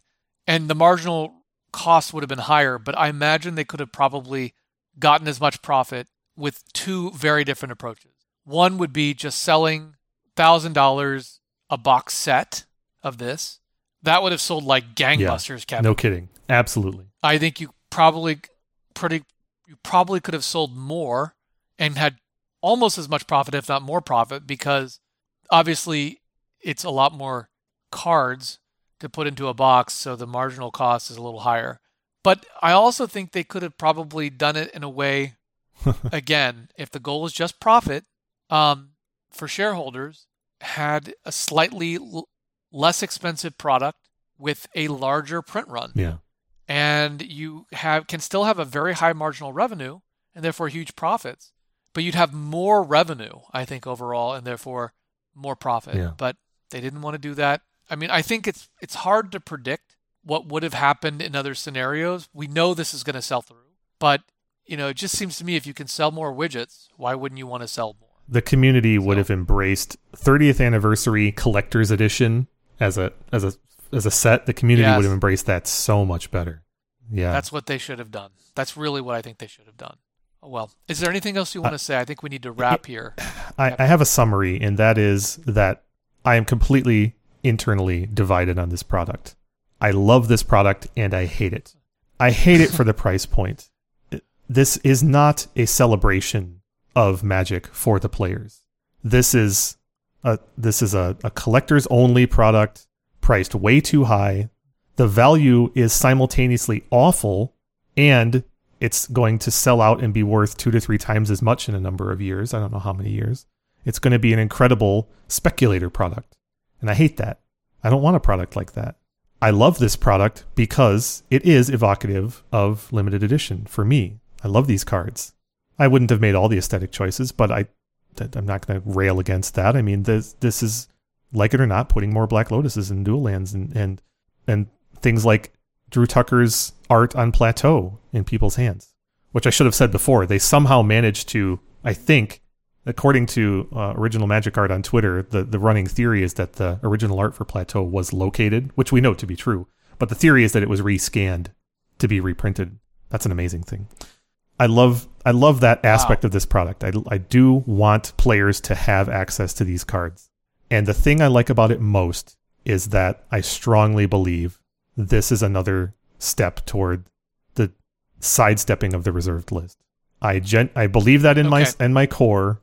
And I think it's going to take us a while to get there. And if that manifests it, then I love this product. Yeah. Time will tell, Captain. I said on Twitter that I believe this is a meta product. I don't actually believe this product is for anyone. I legitimately believe this. I think this is a very strategic play on their part. Yeah, they can market it as a celebration, and yeah, they're going to make their millions of dollars or whatever for selling through. But the purpose of this product is to have existed so that they can make the next one. And I'm worried about the ways that will impact price of products, and I'm worried about the way that it'll be exploitative. But also, if it really does lead to the sidestep of the reserved list 5 or 10 or more years from now, I want that to happen. I don't think this is the only way to have done it, but if it accomplishes that goal, there is some implicit value. Well said. I am skeptical of much of what you've said, but I would be happily proven wrong if what you said manifests. On the other side of the coin, the thing that makes me angriest about this is not actually the price. What makes me angriest about this is the limited print run. I just can't stand a product where people are going to log in that morning and not be able to get it because they logged in 5 minutes too late, or because speculators got all the product. I hate that. And I realize that that's more buzz for Wizards, and if they sell through, they sell through. But I actually wouldn't mind an expensive product if it was more widely available in the sense of supply. And I realize supply and demand are related, and they wanted to, they restricted the supply in order to justify the price. That's the monopolist pricing tactic. But that actually makes me angrier. I have to say, I'm not actually angry about the price. Disappointed is the emotion. Disappointed. But I'm actually angry about the limited edition. And I'm angry about the lack of details about it. Someone said, I think, that some retail shops are going to get one or more of these. They're giving them away to very small quantity to LGSs. 1 copy to the lower tier stores and 3 copies to the higher tier stores. And that wasn't in the announcement. Not in the printed one. It was on the video announcement on the live stream. Okay. So, again, that's irritating to me. That's just irritating. That makes me angrier than the price point. And because I'm not angry about the price point, I'm disappointed. But I'm actually angry about the limited supply issue, because wanting a Nintendo Mini Classic is one of the most frustrating experiences of my adult existence. Would you describe yourself, though, as bullish or bearish on what this portends for increased availability of this type of card in the future? It has to be positive. I think this actually is a positive development overall, because it can only enhance the possibility of weakening the reserve list. So I think overall I'm happy that this product exists, even though I'm disappointed in some of the decisions they made regarding it. Well said. All right, well, thank you everyone for bearing with us through a long discussion. Hopefully you have lots of thoughts. If you want to share them with us, tweet us. And with that, thank you for listening to episode 108 of So Many Insane Plays. You can tweet us at Many Insane Plays. Email us at somanyinsaneplayspodcast@gmail.com. If you'd enjoyed our show, please be sure to rate us on iTunes so that other Magic players can find our show. As always, and until next time, we wish you many insane plays.